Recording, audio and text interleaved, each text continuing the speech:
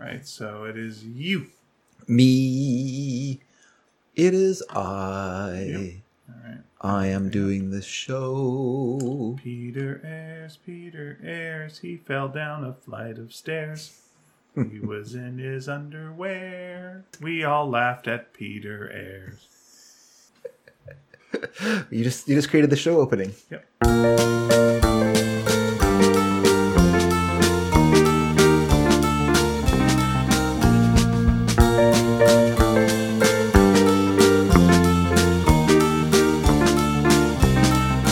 Hi everyone, welcome to Sneaky Dragon. My name is David Dedrick. I'm Ian Boothby, and we appreciate the time you're spending with us. So thanks.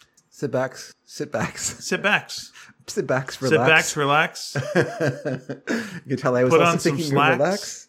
relax. Maybe look at a painting by Peter Max. Yeah. Remember Peter Max had a comic strip?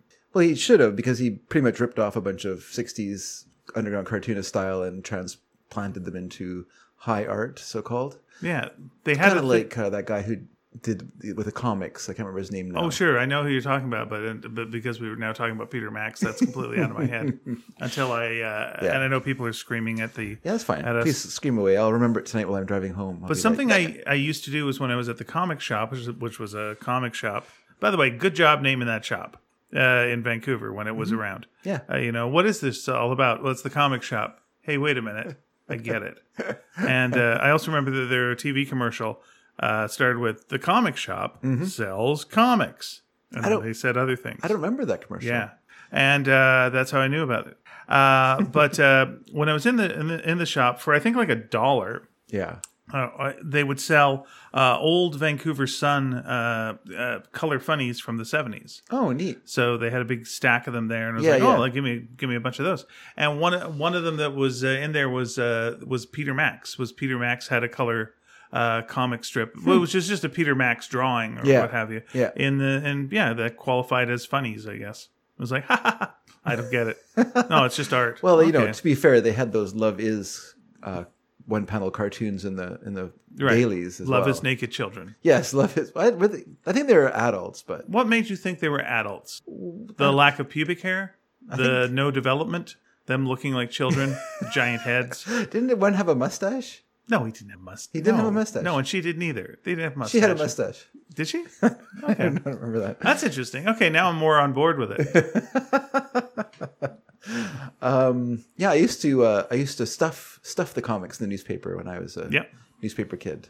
That was my thing to do on Saturday mornings, where you got to the shack where you got your papers. Paper Shack. The paper shack, yep. You would that was funny because the papers came in this. They were wrapped in copper wire, which seems odd now that copper is so valuable. But that time we threw it away on wrapping newspapers. Yeah, it was wrapped in this kind of, maybe it wasn't copper, but it looked like copper wire anyway. And you would just cut it with pliers, and then organize the papers. Then you would stuff. Either you'd put inserts in. Sometime for a while there was the weekend magazines would go in there as well as the funnies. Okay. So you'd put, you'd have separate stacks, and you just have to like kind of shoot, and then put the other one in, and then close that, and get another paper, and do that for how many papers you did. I think at that time I had around 45 papers I delivered. I can't remember now exactly. The most I ever delivered was 70. Oh, But that's a lot. It was a lot. That's heavier than you would think. It was during a newspaper strike. Oh, okay. All So right. the Sun and the Province were both on strike, and so I was delivering for the Royal Columbian, not the Royal Columbian, just the Columbian, which was based in New Westminster. Long gone now, but its circulation shot up because everyone was like, I can't be without a newspaper. So they subscribed to that paper for a while, and so I had all these extra subscribers for a time. And then once the strike was over, they all dropped off again, and I was back to my paltry, low-paying Columbian gig. But then I moved to doing the Sun, which is a better-paying newspaper job. Yeah, you think like paper wouldn't be heavy till you have to lift paper. Yeah. When you think about you bought special baskets for your bikes that had that heavy-duty, big metal basket with thick, kind of almost maybe like 2 centimeters of strapping for these baskets that you would ride around on your bike so they could carry all that weight. It was heavy. I did whatever was the equivalent of the Courier in Vancouver. It was whatever the freebie newspaper was. Yeah. That's more awful. Why is that more awful? Because everyone gets it. Well, the nice thing is then I don't have to collect nothing. Yeah. So that's good. I just get like dough from the dude. Yeah. You know, and the rest is just like getting it on the thing and then avoiding the dogs. I didn't mind collecting. How was your dog situation? I got bitten once by just a little dog. So twice shy. Yeah, he was a little ferocious guy, and he would attack the newspaper when it went through the slot as well. So. Oh yeah, there was a lot of that. But that's fine. That was one time. It wasn't that bad. I like collecting actually, partly because when Christmas came, you got a lot of tips and chocolates and little gifts, gifties and stuff like that from your customers. So that was nice. And a lot of them were nice people as well. So Love Is, the comic strip, Yes. that launched in 1970 and was a New Zealand cartoon. Oh, is that right? Yeah. So it was okay in New Zealand to portray naked children. Then I think that's probably the case. Yeah. It's like, you know, like, it's not quite Europe where you could do whatever, but it's kind of Europe. Look at their feet. Are they hobbits? Are they just little people? Like, well, this is before New Zealand was Hobbit Town. Oh, I guess that's true. But you don't know. They just started filming there because it was there. Yeah. So one of her most famous drawings was Love Is being able to say you are sorry, which is not, And this was in, it was published in 1972. 1970 was the film Love Story, which had, you know, the tagline, love means never having to say you're sorry, which, you know, if you've ever been in love, you know, is bullshit. Holy cow. Yeah. If you never say you're sorry, then you're some kind of psychopath. Oh, really? I think so. If you never say you're sorry, if you never feel remorse for any actions, first of all, that means either you're, of course, if you're doing nothing, you know, maybe if you're in a coma, but even then you're like, well, I had some dreams where I was cheating on you and I feel bad about that. So, you know, maybe I'm sorry about those. Maybe you apologize for those. You would apologize for that? I don't know. I don't think I'd bring it up. Yeah, well, of course you don't bring it up. You don't bring up your coma dreams. No. Wake up. Man, I was having a great dream while having sex with the other person. I think, it was great. Oh, who? Oh, let me tell you. It was your friend Carol. This is not going to cause any problems. Yeah, and then she goes, it's all right. We're from New Zealand. And I'm like, oh, all right. And everything goes here. It's crazy. Yeah, the cartoonist is Kim Casale, who then changed her name to Grove, I guess, for marriage purposes, or she was a fan of Groves. Maybe she thought it was a better pen name. Well, her pen name was Kim, just signing it is things Kim. Yeah. I don't remember it to that kind of detail. I do remember finding it really, like, kind of boring as a kid. Like, reading that wasn't. Well, yeah, there's nothing to it. That wasn't the thing I went to when I went to. No. And here's a weird thing. There was, there's a mobile app if you want it daily. Okay. Go to your iPhone and you can get that. But there was a video game of Love Is, which was called Love Is in Bloom, the Flower Shop Garden, which was released on the DS and the Wii. Okay. Yeah. Weird. That is weird. But you know what? I'd say of all the systems that would be released on, smart. That makes the most sense. Because that's, the Wii was the one system that made parents, especially, let's just say mums, go, oh, that's nice. I enjoy bowling with this thing, and I like the tennis. What other games have they got? Well, they going about a flower shop. Oh, well, what's that about? Well, you know, those Love Is, I like them. And then purchase it. Oh, this is a big piece of shit. And it's like, of course it is. Of course it is a big piece of shit game. Of course you hate it. Maybe it was like that Goose one. It just had a sort of... It had a sort of well, you play it, and you're done. Pleasure. Yeah. And we're through it, and now we're done. Good. You want to see a goose make a man mad? Yeah, I do. And now I've seen it. Now I'm done. Yeah. It lasted as long as it needed to. Yeah. Maybe this game was like that too. I have never. Of course, we have no idea what we're talking about. You've never played the Goose Game? I played the Goose Game, but I've never played Love Is. The Goose Game actually sounds like a separate thing that other people played, where you had to like poke each other in the bum. I think that was the Goose Game as well. So you want to say it's whatever what was the actual name of the Goose Game? The Cranky Goose, the Irritating Goose, the Annoying Goose, I think it was the Annoying Goose Game. Okay, that sounds about right. Not sure. That's all right. I don't think we need to do too much research into what video games are called. Okay. We're beyond that. You know, I realized today that I've developed a really good habit. Untitled Goose Game. Untitled Goose Game. It's called Goose Game. No. It was called the Untitled Goose Game. That's odd. It was as if they had it in development and just never got past to the stage of naming it. Maybe. Well, let's Yeah. put it like this. It was an enjoyable game. The good habit I developed is putting Yes, please. putting the lid back on the Coke bottles. Oh, sure. I used to not do that, Oh, boo. but we had several spills from Yeah. You're a very gestural fellow. I do That's like a to gesture terrible while thing. I'm talking. Yeah. So a few times we had a Coke spill. So I have learned that a cap is a good idea. Mm-hmm. Which, for whatever reason, growing up, I never thought about Do you it. come from a family of gestural people who will flail their arms while telling a story?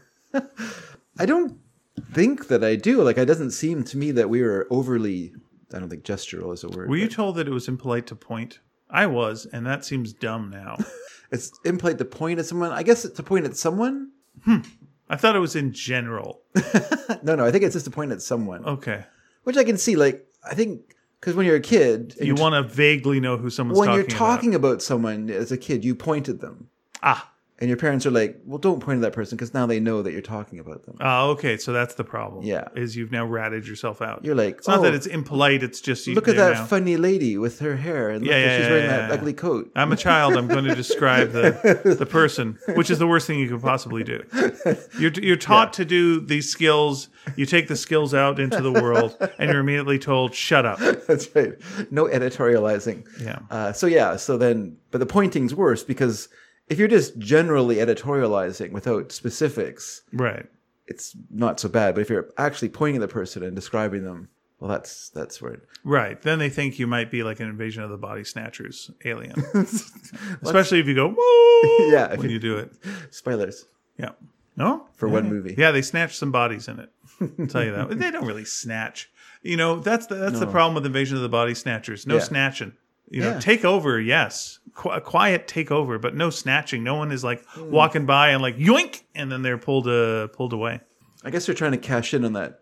Is it Boris Karloff movie with the body snatchers? Do you know that one? I don't. It's pretty good. Did people get snatched? They snatch dead bodies because they sell them to medical establishments in jolly old England. Okay, and that's bad. To steal them from a graveyard and go sell them. To medical Yeah. experiments. Yeah, So people get healthier and I think it's just the to sell them to medical science. if you bury your dad and then Yeah. they discover that his body's been dug up and And they found a Sold cure. for They found a medicine. cure for disease because of your dad. I don't know if they found. I mean, a it's not the cure for worst. Listen, on the big sliding scale of awful things you could do in a Yeah. old timey movie, donating bodies to medical science. They're not donating; they're selling them. Okay, they're making some money. Yeah, All right, yeah. that's fine. Money was scarce back then. It feels like. All right. Otherwise, you got to make your kid a chimney sweep or something, and like you put him down a chimney, and that's bad. Better to dig up Grandpa and sell him so that people can find a cure for broken legs. Anyway, it's a fun film. Is it? Yeah. Okay. It's a fun film. It's 40s, I think 1940s, in the 40s era anyway, and it's fun with Boris Karloff for sure. I'd say the only movies that use so that is called The Body Snatchers. Yeah, Okay, and then there's 3 Invasion of the Body Snatchers films. I think 4. 4. Yeah. And then there's the movie Snatch, which has nothing to do with any of that. Not at all. Right. Yeah. What Wait, are the the 70s film Snatch? That has nothing to do with anything. Oh, okay. So, but Invasion of the Body Snatchers, there was the 1950s one. There was the Donald Sutherland one with Leonard Nimoy. Yeah. There was the is it Meg Tilly? Meg Tilly one. Yep. And maybe Jennifer Tilly. Directed by- Yeah, they're both in it. So yeah, the original Don Siegel one. Right. And then Philip what's Kaufman one. what's the fourth one? The fourth one is, I think, with Nicole Kidman. Oh, okay. That came out in like the early noughties or maybe in the teens. I can't remember exactly when. I don't even know if it's called Invasion of the Body Snatchers, so it might be given a different title now. Trying to not be so Snatchorama. Snatch All that snatch. Snatchapalooza. All that snatch. And all that snatch, we're gonna take over the world. And all that snatch. Yeah. Okay. I'm just curious. I'm gonna. How many Invasion of the Body Snatcher movies? Yeah. Invasion of the Body Snatchers. What's the best one? I would say the Philip Kaufman one is my favorite. Which one is that one? The one with Donald Sutherland. Yeah, and yeah, yeah. Leonard Nimoy and Yeah, you're correct. that scared-looking actress who was an alien. Oh, and they compare the plot to the Heinlein story, the Puppet Masters. Puppet Yeah, Masters. yeah. Okay, that's a bit different though, because I feel like the Puppet Masters have like have like intent, whereas Invasion Body Snatchers, they're not really. There's no real like plan or anything. They're almost like plants that have just come to Earth and just kind of like imitating us. Right. You were thinking of the movie The Invasion. Okay. From 2007. There you go. It was Nicole Kidman, right? That I believe so.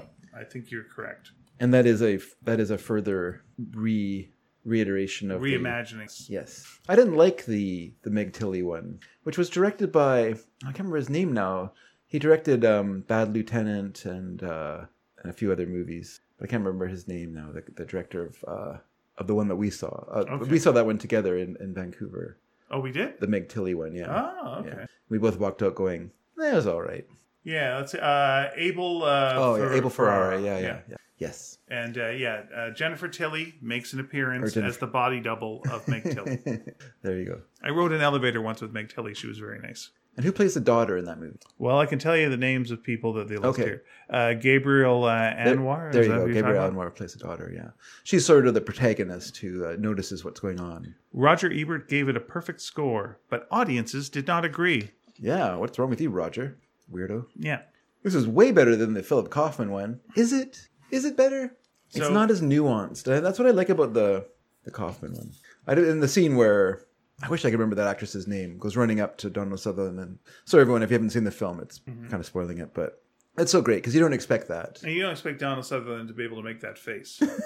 That is a good It is a good face. freaking face. It's just all him. Because he's so calm through the rest of it, and then it's like, whoa, like, jeez.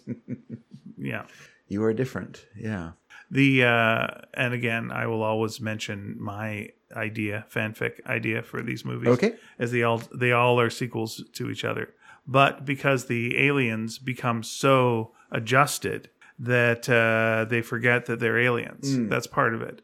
And so then more aliens show up and take over again, thinking that this has not been taken over by aliens already, and those dum-dums take over. And so we've been aliens for a long time. We just forgot. Yeah. Yeah. So it's Snatchers, Snatching Snatchers, which is my title for the next movie. Snatchers, Snatching Snatchers. It's interesting because it's not like the movie The Thing, but it is like the story Who Goes There, which was the origin of the original movie The Thing from whatever it's called. Thing from Another Planet? Is that what it's called? Whatever. The original film is called The Body Snatchers. No, I'm talking about The Thing. Because they both share. The Thing. Sorry about that. They share the something Thing from similar. Another World, I believe. Yeah, they share something similar, which is something coming in and imitating us and replacing us. And it's just an interesting kind of paranoid idea that I guess could only arise in the 50s, the paranoid decade. And then all the people die, and they're all ghosts, and then the ghosts of the dinosaurs go, "How do you like it?" I'm like, "Yeah, all right, fair enough, I get it." And the dinosaurs are all laughing and pointing their little dino fingers at us. Ha ha. Like, shut up. Yeah, it's not so nice when a meteor shows up and screws up everything for you, eh? Like, yeah, I know. It's not our fault. We didn't send the first meteor. Yeah. You didn't do anything to stop it either. We were little mammals. What could we have done? Mm-hmm. Just rat creatures. Yeah, we're just little rat creatures. Luckily, dinosaurs... Doesn't matter. That'd be interesting. You get to heaven, a whole bunch of dino ghosts. No one expects that. Is that interesting? I think that would not be interesting. You're telling me that's an uninteresting day. You're showing up in heaven, the gates open, and it's like Jurassic Park, and there's like all these dinosaurs. And then the angels say, well, why wouldn't they? Why wouldn't they? And they've got their feathers as well, but they've also got little angel wings as well. Do they have halos? The good ones. The herbivores. Oh, so some T-Rexes make it into... Yeah, a couple of T-Rexes make it in. No, not all of them are assholes. A couple of vegan T-Rexes. Well, it's not really what do you eat meat or not? Otherwise, if that's the criteria, we're all in a lot of trouble. But yeah, all the extinct animals are up there and they're all hanging out. Well, that's true. I mean, I don't think T-Rexes did anything malevolently. They were just living. We need energy. This is how we get it. So, okay, with a T-Rex, explain this to me, because why wouldn't you know this? The arms. Well, what's the point? What are the arms for? What do they use the arms for? Like, what can you do with them? You can't reach your mouth. What do you do with them? What are you slapping things away? Yeah. Like, what's the point? Well, it seems like they're just, what do you call them? When you have something that's sort of left over from evolution That's So once upon a time, those arms made sense, yeah, and they've just kind of got small and useless. yeah. Yeah. Just wonder if they have any use for them. Like, Because some dinosaurs walked around on all fours. makes Whereas sense. Yeah. T-Rex, was Doesn't bipedal. feel like it feels like almost like if they got on all fours, the little arms would just go ugh, snap. Well, yeah, Just because they've gone upright. They've learned to walk on two legs Right. rather than on four, and so those original legs have become useless appendages. Do you think that's one of the reasons that the T-Rex looks like such a badass is because it walks like us? No, I think it's because of its enormous mouth with giant teeth in it. Does nothing else have a big mouth with teeth? I think the arms are kind of silly. Like I think. They're silly looking arms. I think the arms are like kind of. But maybe you need them. Like if you take the arms away, then a T-Rex looks dumb. Then you feel like you just like knock them over. But the arms look dumb anyway. Like you could, if you saw the T-Rex, Yeah. he was standing there and he's wearing a leather jacket and sunglasses. Yeah. And he'd be like, "Oh, As he would in a 1980s poster. yeah." He'd be like, "Oh, that's a pretty cool, dude." But then you'd see that his arms are like these little useless appendages just hanging there, and you'd be like, "Nah, Right. lost is cool." Yeah. It would be cool though. See, I don't even know how they stand up. Like if you knock a T-Rex down on his back, it feels like game over. Can I also mention that he's wearing a backwards baseball cap? I know he is. Okay, Why wouldn't he be? just wanted to. That's make being that clear. redundant. Of I just course want to he make that is. clear. Of course he is. Cowabunga, dude. Yeah. Yeah. And in the earlier versions, he's got a cigarette. A little cigarette. no. He's got a little cigarette. That's a 70s one. Yeah. And then That's different. He's driving a hot rod. and Gary Larson saw that and went, I've got an idea for a cartoon. And I was like, that's what made the dinosaurs extinct. And it's like, clever. And then they went like, gotta get rid of the cigarettes now. Not cool anymore. Thanks, Gary Larson, for ruining it for everybody. That guy. It didn't seem like he was coming back. And then he did he come back? Is he doing stuff now? Is he? Like we started. I thought they were doing like some new He's gonna do Far some Sides. Far Sides? Yeah, I think so. Like about a year ago, there was talk of that, and then it was like there were some reprints, and I think like he was going to be doing like new ones on the weekends or something. And then I don't know what happened. Then he realized how much work it is. Yeah, He kind of forgot. He's kind of like, you know what? I miss doing that. as someone who does a comic strip, Yeah. it's quite a bit of work. You're not wrong. Yeah. It starts off, you're all right, and pretty soon you're like Hank Ketchum with your feet in a bucket of ice water where you're trying to draw Dennis the Menace for the 100th millionth time. Did he have his feet in a bucket of Yeah, water? he did. Just try and stay awake so he could get work done. Okay. All right. Yeah, look at like retirement. Did things. Okay. Is he coming back? Online presence. Oh, here we go. Okay, so in 2019, the Far Side website stated that a new online era of the Far Side is coming. Okay. So then thefarside.com, authorized by Larson, dedicated the Far Side cartoon series, went to live there on the internet. And, okay. And then in 2020, Larson released a new section of the Far Side website entitled New Stuff. So Okay. yeah, he's doing some new stuff. Oh, nice. All right. Good for him. Well, I say stay in your lane. Okay? And this is coming from like someone who's just started doing like single panel gag cartoons. Yeah. Back off, Larson. You had your heyday. We're the little rodent creatures now. Yeah? You're the dinosaur, Jack. Oh, he's a dinosaur. Yeah. He's the smoking dinosaur. So did the dinosaurs didn't disappear because of We're the vaping rat creatures. because of a asteroid or comet? What would it be? An asteroid? Meteorite? Yeah, it was a meteorite that brought him a pack of smokes. Because they retired. It wasn't because of a meteorite. Dinosaurs retired. Here, by the way, is a story idea I've had that is a dumb idea and Okay. I will not do. Okay. But I will say it out loud. All right. So when someone does it, I'll go like, "Hey, that was my idea," which is all of the dads that went out for smokes and never came back return. Okay. Yeah, and like they all were taken somewhere for some purpose. Okay. And they've come back, and it's all the smokes dads. And you thought these guys were all deadbeats. It's like, Okay. no.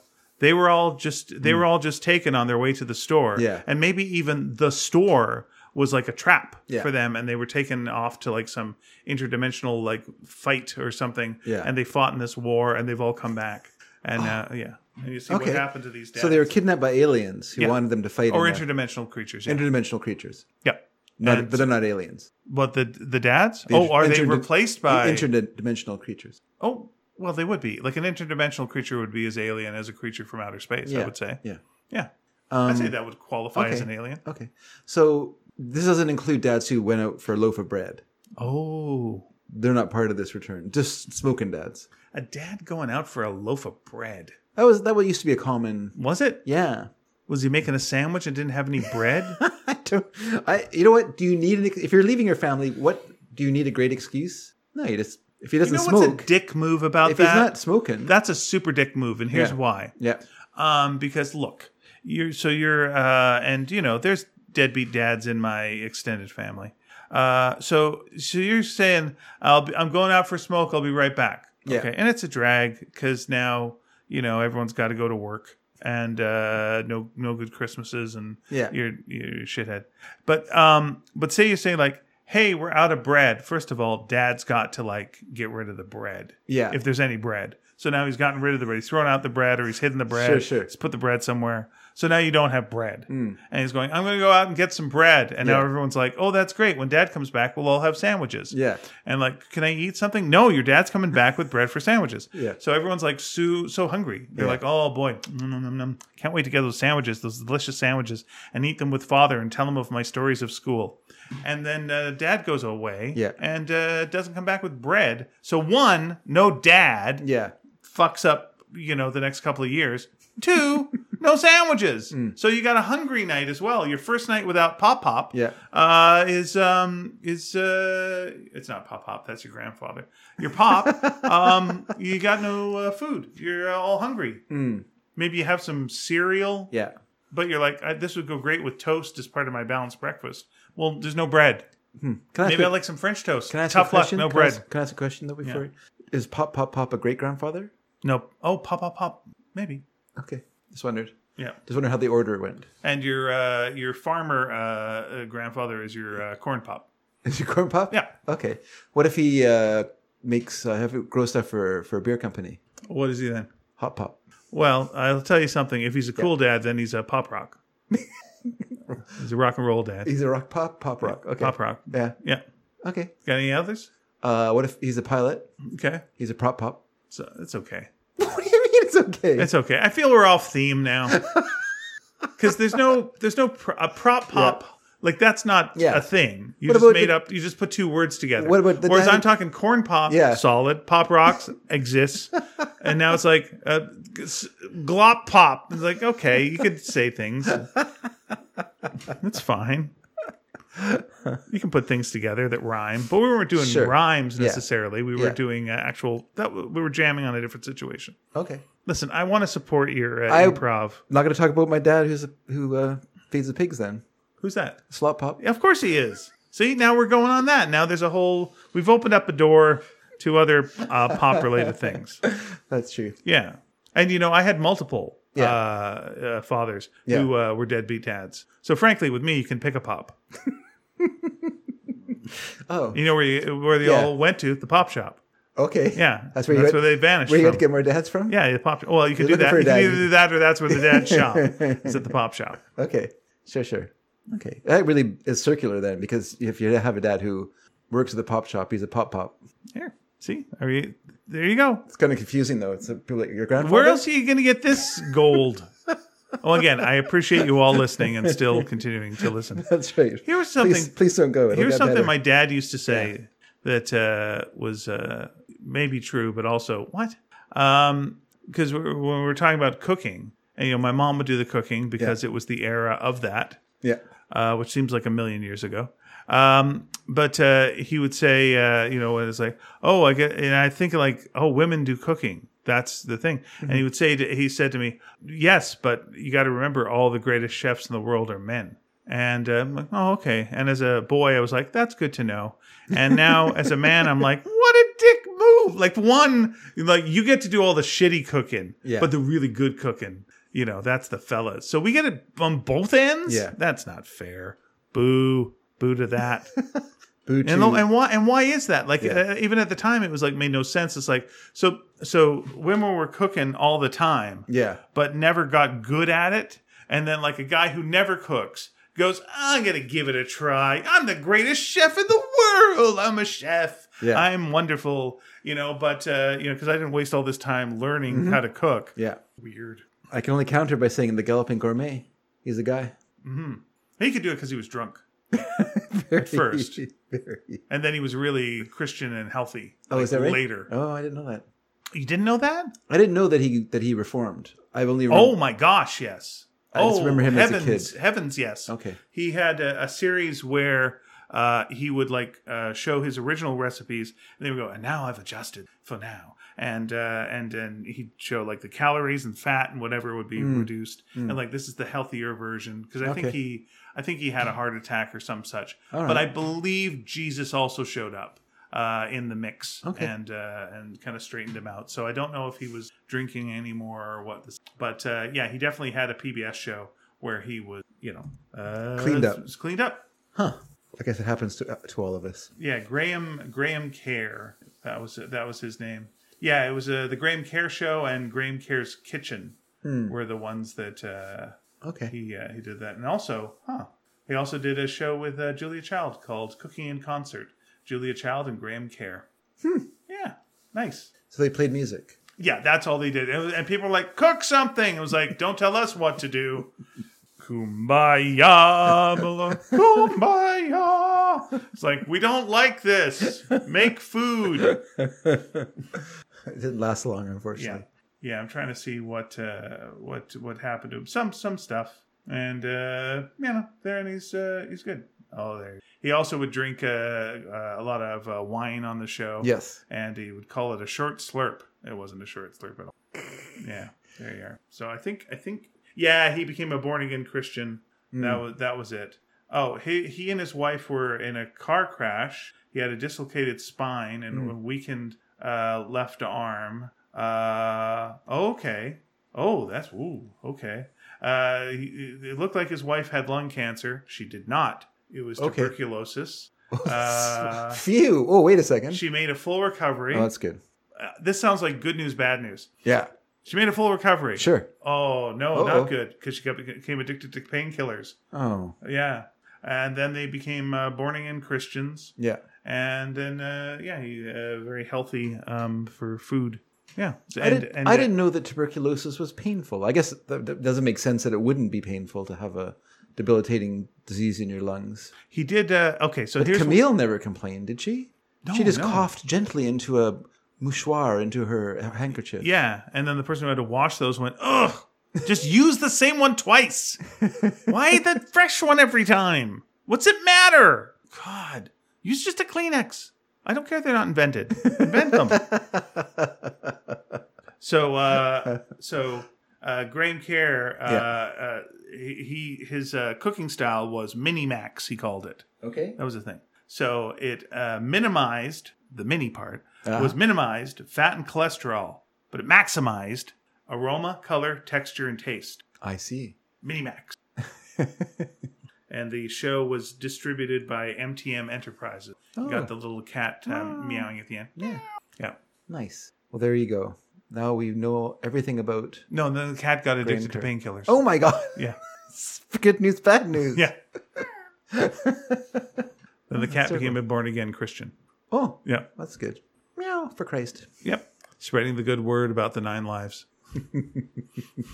Yes, the 9 lives of the saints. Right. You would tour with Morris from the 9 Lives cat food thing. I don't know why I thought you were going to say Morrissey. I don't know why. No, with Morrissey. You stopped at the right moment. This makes more sense. Yeah, I'm the sure cat with Morris from 9 Lives, he did have a Morrissey cover band for a while. Is that right? I didn't know Yeah, that. it was Morris Does Morrissey. Yeah. The morose Morris. Because Morrissey. because they were both very morose. Yeah, They were yeah. both real dummers, you know. Yeah, that's right. Girlfriend in a coma, I know. Serious. Come on, Morris. I don't want that food. I'm finicky. His song "Girlfriend Took the Tuna." Friend took the tuna, I know. I know very few Morrissey songs, so I can't go past this. That was actually the Smiths as well. So yeah. Oh, okay. All right. Morrissey. Let's see. Can we think of one for Morrissey? No, can you? I can't. The only reason I know that Morrissey song is because they did a sketch once about a puppy that was in a coma, and so I had to learn the song and do my version of it. Yeah, I can't think of any. I apologize. That is okay. I'm sorry, everyone. I let us all down. No, you can make it up to us by playing us some music later. Okay, I will. Some rockin' tunes. Yep, rockin'. I think, are there any rockin' tunes this time? I guess so. Who knows? I feel like this selection is pretty whimsical. Okay. Is my word for it. It's a whimsical selection of songs, everyone. That is Be warned. Okay. I mean, I listened to them and I liked most of them, but I don't like whimsy. So, like, if someone went like, "Would you like to watch a movie?" It's very whimsical. Oh, really? You would say no? Oh, to a whimsical movie? Yeah. No, I don't. Wouldn't you describe like Charlie and the Chocolate Factory, the Willy Wonka and Charlie Chocolate, like the Gene Wilder one, as a whimsical film? Okay. But then you would tell me it's a whimsical film. I don't know, based on a doll book. Oh, okay. Because like if it's Roald Dahl, Yes. that it's got like A real streak of cruelty. Yeah, there's something in there. Yeah. Mm-hmm. He'll take you places. He certainly tapped into things that children like, which is cruelty. Yeah, life's unfair. Yeah. Life's cruel. Yeah, kids get it. Yeah. There you go. Yeah. If you put some dark shit into your kids' book, kids will go, yeah, of course, that makes sense. Well, it's partly that, and I think also partly the sense of because there's a reason babies cry. Well, you live with your most kids live with their parents, and so there's that feeling of security, And so when you read a book where a kid has parents are gone, they're eaten by a rhinoceros at the zoo, right. or killed in a road accident, or they're in every Disney movie, yeah. Then you know that kid is vulnerable. Yeah, once that happens, anything can happen. Yeah, like James and the Giant Peach, or The Witches. Those books are ones with the kids. The kids are. Yeah, they transform a kid like right off the top. Like I'm like, oh, okay, then no one's safe. No one's safe. And here we go. Yeah, and then, well, Danny the Champion of the World, of course, just a single dad. I don't know that story, but okay. Oh, you don't know the one? It's a really good one. But I'm not surprised. I like doll stuff. That's one I liked a lot. I didn't read the later ones. Like the kids read like the Twits and the BFG and books like that, and those were ones I wasn't familiar with. I did see the film, The BFG. Okay. I didn't see Twits, but I'm sure. I don't think Twits has ever been made into a film. Okay. I heard Netflix bought the doll estate. They bought the rights to the stuff. That's why they have the musical, the Matilda the musical, on Netflix now, because they own the rights to. Which is bloody fantastic. Yeah, you said it was good. Yeah, I haven't watched it yet. I will. I went and saw the Banshees of Ed Sheeran last night, which I thought was quite. Okay. Yeah. Yeah. Was it what you expected? Oh, I didn't think Ed Sheeran would actually appear in it, and he did. He played a song. No, I'm just joking. Was it what I expected? Yeah, it's a Martin McDonagh film, so yeah. It was dark. It was funny, but dark. That's a Martin McDonagh film. Yeah. If you see In Bruges and then you watch that movie, you go, yeah, that tracks. Like his filmography is pretty. It's pretty. I didn't really like. I like parts of it, but I wasn't like the biggest fan of Two Billboards in Ebbing, Montana. But I really liked Seven Psychopaths, and I really liked In Bruges. Why do I think it was a different number of billboards? Is it 3 billboards? I think it's maybe it is 3 billboards. I think you're right. I think 3 billboards. Did you leave early? I might have. I saw the cut rate film. I saw it at the Bargain Theater. Yeah, you saw the pan and scan version. I saw the pan. There was only two that I saw. Why do you see things at the pan and scan cinema? I don't know. I like when makes no sense. You pay full price. You get only a part of the film. And the camera tracks sideways sometimes for no reason, so someone appears. Yeah, from the side. You saw that Two Men and a Little Lady film. I can't think of anything. Saw the Two Musketeers. Yeah, Fantastic Three. Yeah, Star Wars. Six Samurai. Six Samurai. That's true. Yeah. No, I thought it was good. Did you see it? Yes. What did you think? Oh, I also thought it was quite good, and yeah, there's some shocking stuff in there that you're like, yeah. Someone have a word. I don't want to give away. It's like spoilers, but there's a thing that happens in Lisa when we're driving home. She goes, "Well, that couldn't happen," and I was like, "No, but that's not the point of the film. Like the film is telling you a story that things are happening that make no sense." It was like within Bruges, there's like a real graphic scene that occurs that you're like, I've got no preparation for this. I can't expect this. What? But in Bruges is at the very end of the film, and it's kind of like, ugh. Yeah. Whereas this movie kind of... It is great, though, every time the two of them are together. And but with this film, you're dreading the times they're together. It's interesting because you're like, oh, it's so great when they're together. Oh, I don't want them to be together. No, you're yelling at the screen. What are you doing? Yeah. And I forget his last name, but Barry Cohen? Barry Keoghan. Keoghan. I don't know how to pronounce it. Who once upon a time was going to be Yorick in Y the Last Man. Interesting. Yeah, I got to meet him briefly in New York when they were shooting the original pilot for that, and yeah, he was very good in that. Like multiple levels of things that they were going through. Yeah, so good. It's an interesting film about kindness, and just it's an interesting metaphorical film, I guess. Basically, what you're watching, magic realism, which he likes to do, Martin McDonagh. I really like his brother's film, The Guard, as well. That also has Brendan Gleeson in it. That's probably my favorite Brendan Gleeson film, actually. Oh, okay. Or a film that I've seen that he's in. Anyway, do you know that movie? Is that okay? It's not the one that has like the war in a garden or whatever. That's not. No. He's a police officer. Yes, I have seen it. Yeah, I did like that. Yes. Yeah, it's a very good film. Yeah, it's different in tone than a Martin McDonagh film. Very much so. Yes. But it's his brother, so his brother can do his own thing. He's not beholden to his Martin. But it's interesting. Like when I was watching the credits, like we always sit and watch the credits when movies are over, and I was thinking. First, I was kind of curious. I was like, who funded this movie? Like, who's giving this guy money? Because these kind of movies aren't getting made anymore, it feels like. There's so many directors out there who aren't getting to make movies nowadays that one appeared there was no on money. Disney Plus instant, it felt like. Yeah. Like within a month. But they had no money Disney from Plus. Disney, though. It was Film 4 in England and some other... Though aside from the money for the leads, who are substantial leads. Yeah. They're probably getting scale, though. They're not getting maybe they're getting a cut. They're not getting big money. They make it a bit of a cut. But what's your budget? Mm-hmm. 2 shacks? And a lot of walk in the field. Yeah. That's a low budget film. Saying that, there is a lot of people involved. Like there is a lot of credits of people who are doing stuff. It's not like it wasn't a small scale crew guerrilla shooting it on an island off of Ireland. Like that was a full on movie with lots of people and but no one gets on a hover bike at any point. Or as a car chase through the big city. They have people a lot of slow walks with your sheep while you're talking to your friend. Yeah. But still, there's a lot of people involved in it, so there's a lot of money there. But not as much as obviously as some films. But no, it was very good. I was really glad that I saw it.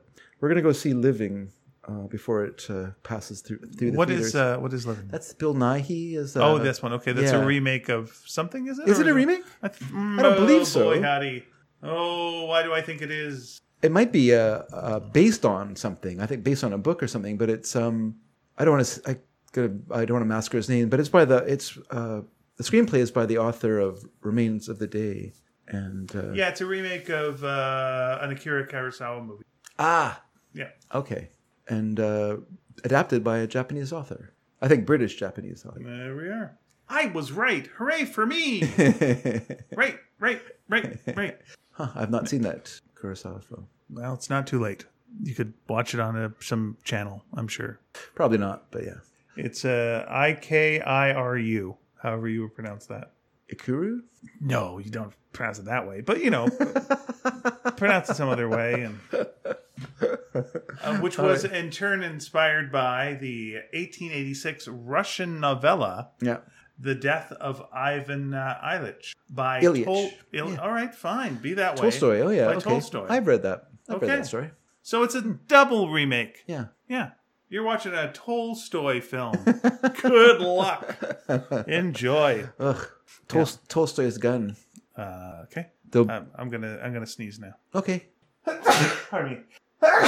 Anytime you refer to Tolstoy, I sneeze. I know. Sorry about that. I apologize. I didn't mean to bring up Tolstoy. Okay. Did Chekhov know about Tolstoy's gun? I don't know. I don't know if it was the same gun or... Maybe. Or not. Can I borrow your gun? Yeah, okay. Thanks. All right. Everyone's going to refer to this as Chekhov's gun now. What? But I invented it. And they're both like, why is your accent like that? What are you talking about? I'm a Russian novelist. This is the east coast of Russia. Hey, what? Jeez, you want some borscht or what? I'm like, yeah, I do. Okay, give me some vodka. I'd love some friggin' vodka. Oh, that's some friggin' good vodka. Forget about it. Jeez. I got the Tsar all up in my ass. It's all war and peace. It's all war and peace. I got Cossacks next door. Do you? I don't know. Maybe. I don't know how this all works. Yes. I did read that story.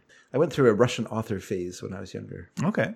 In fact, when I was going through cancer, I could only read Russian authors. I don't know why. It was the only thing that was interesting to me. Could you speak Russian at that I point? could not Did speak your Russian, cancer? no. Sometimes the chemotherapy makes you only be able to understand Russian. To be fair, I was reading a lot before that, but I, for whatever reason, nothing else held my interest. I just would read those. Can you read Russian authors now, or does it take you back to that time? Does it flash you back? Oh, I don't know. I haven't tried to read any because I feel like I read all the biggies. Okay. There's no point going back. I mean, when I say no point, that's kind of silly because like reading, super deep author like Crime and Punishment by Dostoevsky or something like as a 20-year-old, how much are you really getting from it? I don't know. Like it's giving you a sense of other people's lived experiences, but there's not much you can apply to it from your own life when you're a callow youth reading these books, So, but I did read them. Okay. I plowed through them. There you go. I'm going to try writing a book. Oh yeah. Yeah. I thought. Yeah. Like a novel? Yeah. Oof. I'm going to call it a book. Yeah. Would that be okay? And not call it a novel? You know what? Because I feel like it's a kind of thing like, could I make a movie? Maybe. Could you make a film? No. I couldn't make a film. Okay. But could you make a movie? Yeah, I could probably make a movie if it right. comes down to it. Could you write a graphic novel? Fuck no. Could you write a comic book? Yeah, I can write a comic book. Yeah, there seems to be a word for each thing. Okay. Because you know who wrote novels? Tolstoy. Yeah. Do you want to do the same thing as Tolstoy? No. Well, no, they're very long. Just to shorten it down a bit. Sure. Yeah, bring it down. We don't need door stoppers. No, it's one of these things where like I've been evaluating certain things. Yeah. And one of the things is thinking about like all these projects that I'm kind of working on. I've been collaborating with other people and I'm semi-dependent on other people for elements to them. And that means a lot of, sometimes it works out, sometimes it doesn't. Sometimes it's very frustrating because you've got to abandon projects because the other person either isn't putting in the effort and for whatever legitimate reasons. Yeah. Or, they're just on a different pace than you are. And you're like, I just want to get this done. And so, I've been doing certain things like a daily diary drawing and some other things that I've just been me and I've been finding some satisfaction in those things. And even with like doing stand-up, I'm dependent on people supplying a venue. Okay. And so there's a lot of frustration there where like, they've got a show now, they don't have a show now, it's just like, I just want something that I can just do on my own pace at my own time that makes my own thing. And it's like, okay, then write a freaking book. And it's like, okay.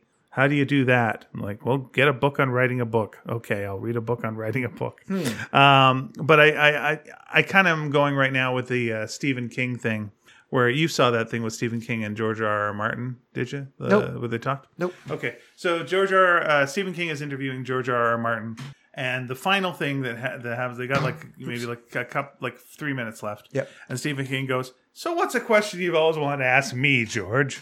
And George goes, "I got one. How do you write your book so fucking fast? What do you do?" Yeah. And he goes, "Oh, okay, I'll tell you. I write for about 3 to 4 hours a day, every day, and I write 6 pages a day. And so my books are about 360 pages long, which means after 2 months, I've got the first draft done, and I can work on it from that point. So yeah, it takes about 2 months, maybe a little longer than that, to write a book." And George R.R. Martin's like, and you don't get like stuck and go, "Oh, look at the page," and you're like, "No, I write for 3 hours, 4 hours maybe, and I write 6 pages a day." Yeah, that's what I do. And you got to do stuff. You got to like go to the doctor. You got to take a care package to a friend. You got to run an errand. Things happen. But yeah, basically that's it. You write that amount a day, and then you end up with a book. I was like, man, that does actually make sense. And it breaks it down into like a point where like I could write 6 pages, I think. And then, if nothing else at the very end, what do I got? A shitty book that I don't show people because it's so shitty. It's like, that's fine. That's all right. And what if you wasted? You wasted like 3 hours of your day. I'm like, yeah, but I wasted 3 hours of my day learning how to write better. So, that's not the worst thing in the world. It's like, okay. So yeah, gonna give that a shot and see. I'm saying that out loud, but I'm not calling it a novel by any means. Okay. Yeah, but I had a couple of ideas. Like what happened was, it got delayed a little bit longer, but I was supposed to be pitching Paramount a couple of ideas yesterday. Okay. And that sounds like a big deal, but it's just something that happens and be absolutely nothing and probably will. But so I was writing down all the ideas I had for shows and things for comics and what have you. And some of them I was like, I really want to see where this goes. I like these ideas a lot. And to make them happen would be so much work in collaboration with other people and da-da-da. And I was like, or you just write them and then you got a book with that story in it. Yeah. And then that story exists. And it's like, yeah, I'd like to see that. So there's a couple of stories there that I want to like make occur, and I'm doing that. But I'll still be collaborating with other people on other things. But it was a similar thing to Once Upon a Time. I was doing the Brent Butt podcast, the Butt Pod, and afterwards or maybe it was even on the air. I think it was on the air, but he was talking about like. I do a lot of sketch comedy stuff, and I collaborate with a lot of other people. Yeah. And he went like, the nice thing about stand up, and I'm like, no, what is it? You get to keep all the money. I thought like, yeah, that's a way better argument than you think it is, because I'm thinking like absolutely everything I've done, I've had to divide by 6. Okay. Like, what if I didn't have to divide that by 6? That would be 6 times the money. Interesting. I don't get to work with people. That'd be sad. But then I could rehearse whenever I wanted. That'd be good. Oh, and then it's just flying myself there. That'd be good. It's interesting. So, there was definitely an advantage to that idea of like, you get to keep all the money when you're one person. It's true. Yeah, that's true. Yeah, that's true. It's fun to do stuff with other people. And again, I still will. But yeah, trying to think of some things to do by myself that I can just do here in this basement. But do you think he's more famous, like, outside of Canada for his stand-up or for Corner Gas? Well, here's what I think, is that he was sort of the number one aside from like a Russell Peters, he was like about the number one stand-up in Canada for a number of years before Corner Gas, which is the reason Corner Gas existed. Mm-hmm. He did a pilot for CBC called Bedtime with Brent Butt that didn't fly. I remember that. And I think there was always like a lot of talk of like get him to host a talk show. Like when the Mike Bullard thing, when he had a talk show, there was a lot of things like, who should do this is Brent. Okay. But I don't think that was something that he wanted to do. He wanted to do more creative things. Yeah. And then, it was just such a weird, rare occurrence that all these things came into play at the same time that made Corner Gas. And it worked, and it was a shock to everybody because, sitcoms in Canada shouldn't work, and they had enough support there where it was like, put the funny first, which is, again, not the thing that occurs.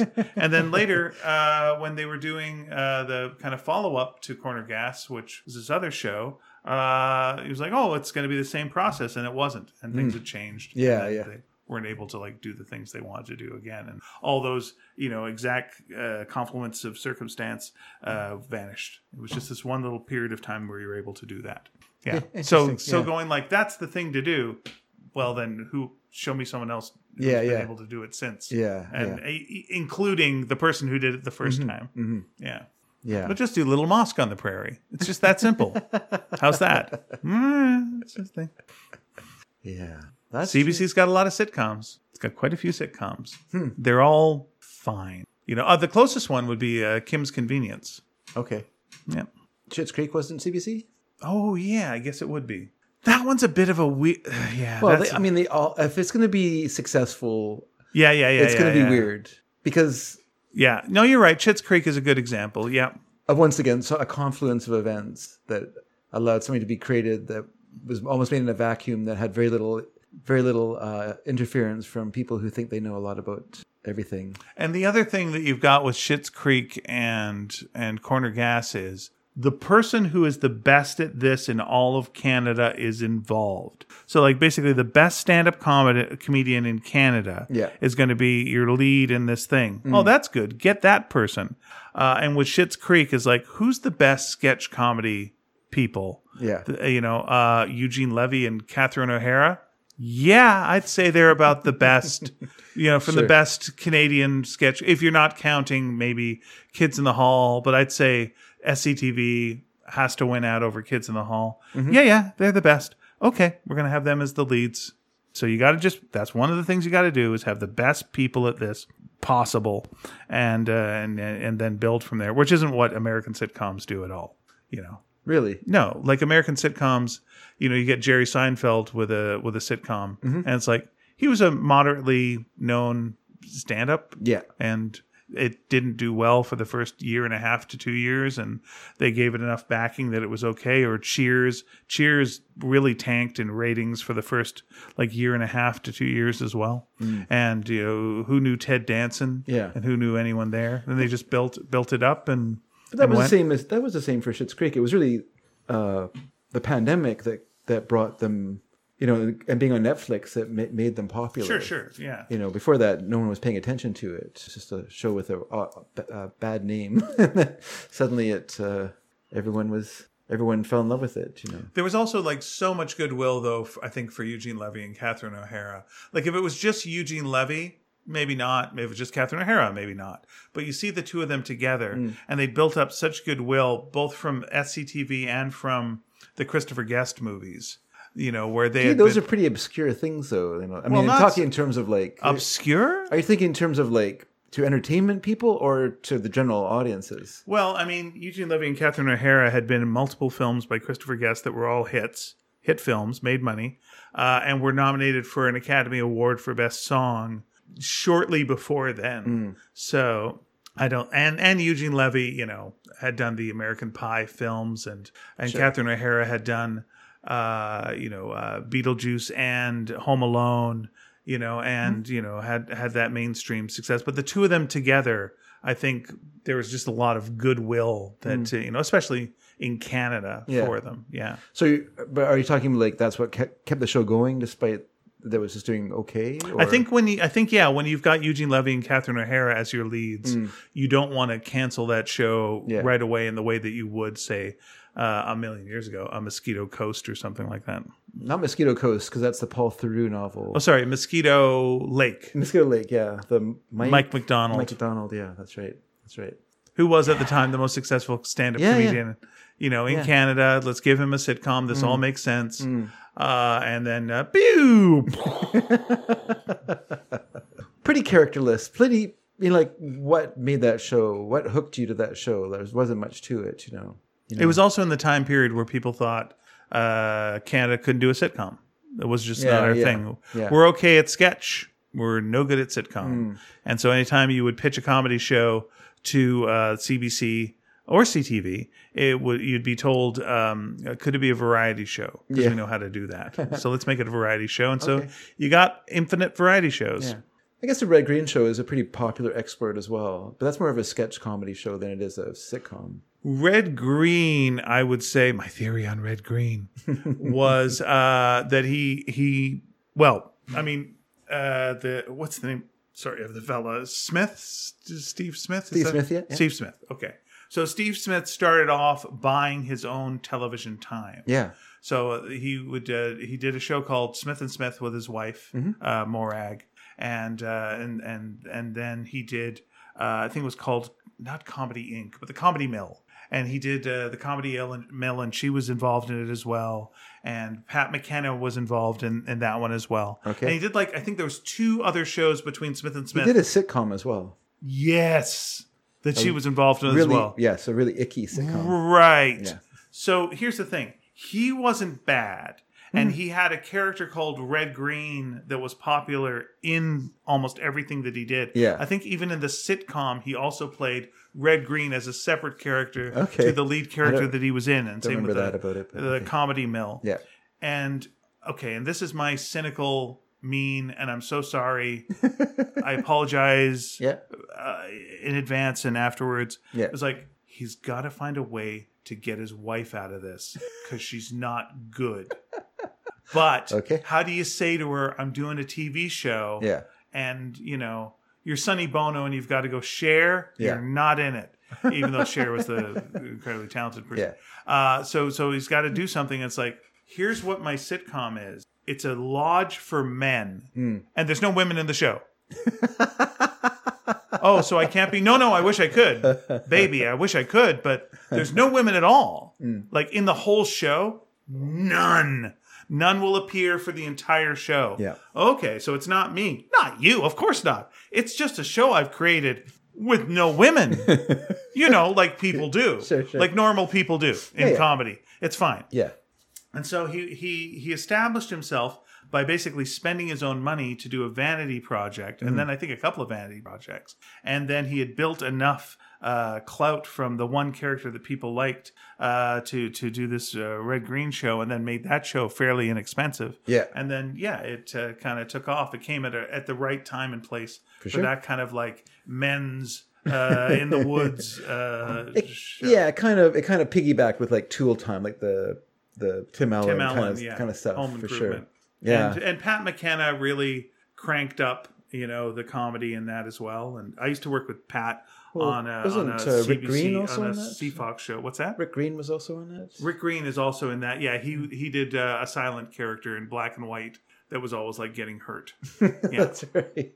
Yeah, my father-in-law loved that show. Of course he did. Because it was, It was for him. Yeah, it was for him. Yeah, exactly. It was bang on. It was for him. And I believe the show was created because he needed to do a show that his wife couldn't be on. I mean, it's possible. Or maybe... Like, imagine pitching that show now. It's a show, Yeah. no women. Yeah. Okay. And any people of color? Maybe accidentally. But it's going to be a pretty white show. Yeah. Pretty fucking white. Well, that of the time, of course, but... Yeah. But when you've taken women out of the mix, and now it's all white dudes. Yeah. That's interesting. But That's not of any other, not of this era. I'm just going to slightly counter what you said. Please do. In my mind, they're like prairie folk. They're probably from Ontario, but in my mind, they're like prairie folk. That's what the show always felt like to me when I would watch it as a kid or as a teenager, because it was so fascinating. It was such a what do you call it? Like a cringe watch, like you just watch it and just go like, oof, Okay. oof, oh, they're singing the song together. Oh, but I feel like Ran from 91 to 2006. the Red Green Show. That can't be right. That cannot be right. Yes, it was around for a long time. It was successful. Like it's Oh huge. my God. It was huge. Like I know in your world it doesn't exist that way, but I know that if my father-in-law was watching it, then that show was big. When was Smith and Smith on? 79 to 85? Yeah, we were young when that Holy was on. shit! When was the Comedy Mill on? Sorry, I've got to find this out. This is killing me. Comedy Mill. Yeah. Okay, that was 87 to 91. Ran 4 years. Holy shit! Okay, and what you were talking about was Me and Max. That's right, Me and Max. Yeah. Me and Max ran from 85 to 86. Yeah, the boys. Okay, so it was him as like the main character, and then she was the wife. Yeah. And there we go, husband and wife comedy team. And the boy's uncle on that was Red Green. I see. Yeah, that was another shit. That was another cringe watch that you just watched. Holy shit! It went from 91 to 2006. We should all have lightning strike us like that. It went so it was like on two just small little Ontario station CHCH TV blah blah blah. Then it went on to YTV. Then it went on to Global. Then it went on to PBS. Then it went on to CC. Yeah, it was big. It was really big. But here's the other thing: from 91 to 2006, 300 episodes. Which again sounds like a lot. Yeah, it does. You know what? That is a lot. No, there's no two ways about it. It's a lot. It's a lot of episodes. Throw up my hands. It is a lot. It's a lot of duct tape. A lot of duct tape jokes. And so the Red Green Show. Here's the other thing that made it work. Okay. The other shows were all made from Steve and Morag working together Yeah. and created. Yeah. This was created by Steve Smith and Rick Green. Yeah. I know Rick Green was involved in it. So I knew he was in it, Oh, okay. but I didn't know he was a creator and writer on it. Yeah. Okay, that makes a lot more sense. Yeah. No, it's Okay. for what it was a fine show. Like I used to, because I would often be at my in-laws around, often at lunchtime, Yeah. so I could get free lunch, and then and the kids would be there, like the girls would be there, and they love watching that show with Grandpa. Like they would be on the couch watching. And that was great.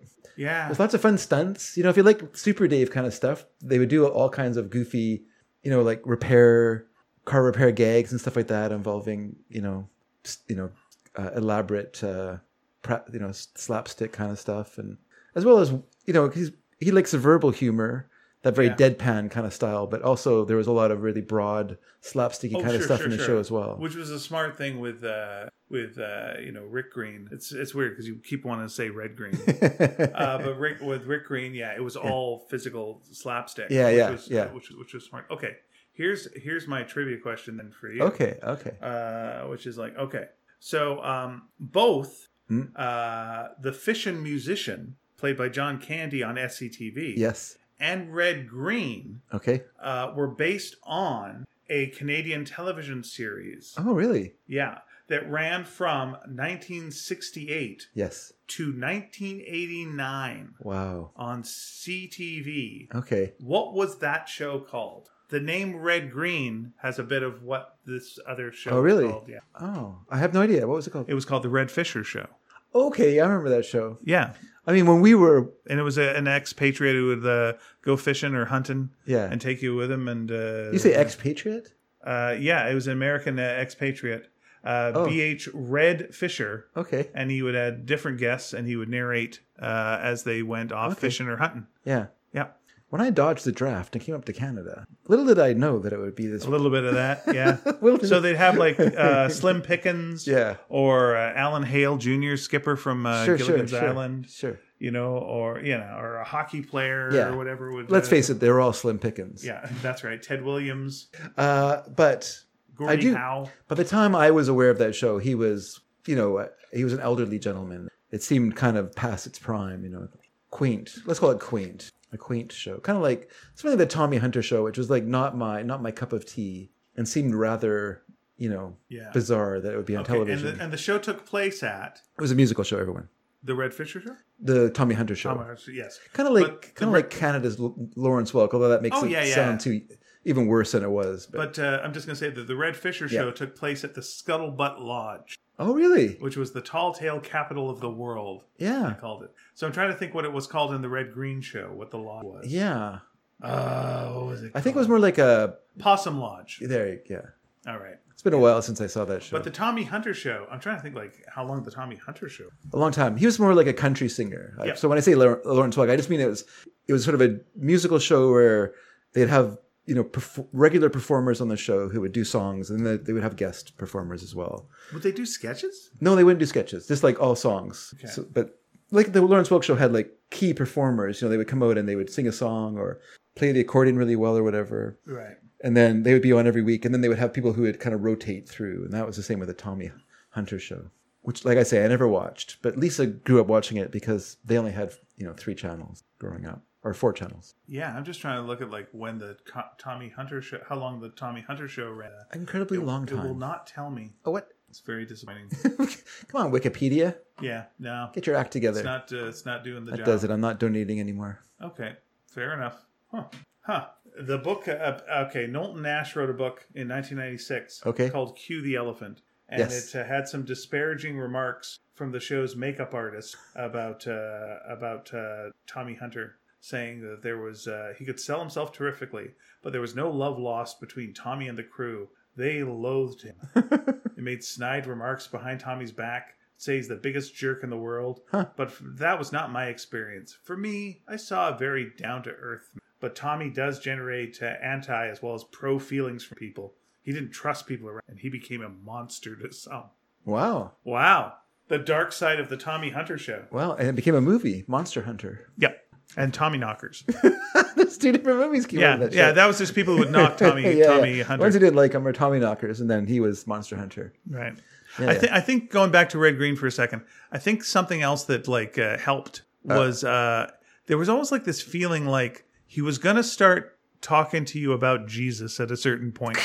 Like that's what I mean. That's what we thought they were. I thought they were from the prairies. Yeah, because they just seemed so wholesome, like weirdly. Yeah, it wholesome. felt like an Archie Christian comic where like they're getting into shenanigans, and then at one point. But have you thought about talking to the Lord? Because they would end the Smith and Smith show. Yeah, like they do these big, broad, so broad comedy sketches. Yeah, and it was just like it was like you were at camp. And then they'd sing "Hold Back the Water" at the end. You got to hold back the water, hold it back, reach up for higher ground. Hold back the water, hold it back. Don't ever let it get you down. You were singing, get it down. The thing is, though, hold back the water. The whole approach to the show was so low key. Hold back the water, hold it down. He was like, it's so weird. Like he's an entertainer, but his whole thing was like holding it back. Like everything was like so low key and deadpan and so dry. He had a really odd approach to his comedy, and it always felt kind of amateurish. Or maybe that was Morag. I don't know, but I'm not a Morag basher. Listen, no, I like Morag. She tried her best. Lovely lady. I'm sure she, I'm sure she just kind of felt like a deer in the headlights sometimes, or her husband is dragging her into these things, and maybe it was her choice to not be involved later on. Judging from them, they probably had like 12 kids. No, unless I'm sure. Yeah. Oh, I'm sure. Yeah. But no, I would say if that was the case, that she said offhandedly at some point over dinner, just quickly, you could just do the show by yourself if you wanted to. And he jumped on that like a cat on a laser pointer. Like he was just, okay, if you want, baby. Yeah. If you want it, baby, sure. Then I'll do the show by myself, baby. Yeah. Okay, all right. But you're not going to have any pretty girls on the show, am I? Are you? Pretty girls. You know what? I'll tell you something, baby. No girls at all. All dudes. All dudes. I love that this is your theory of that show. Yeah, that's my theory of that show. Just to dump his wife. Not dump his wife. That's sad. They're still together, folks. You only get what? You only get 3 TV series together?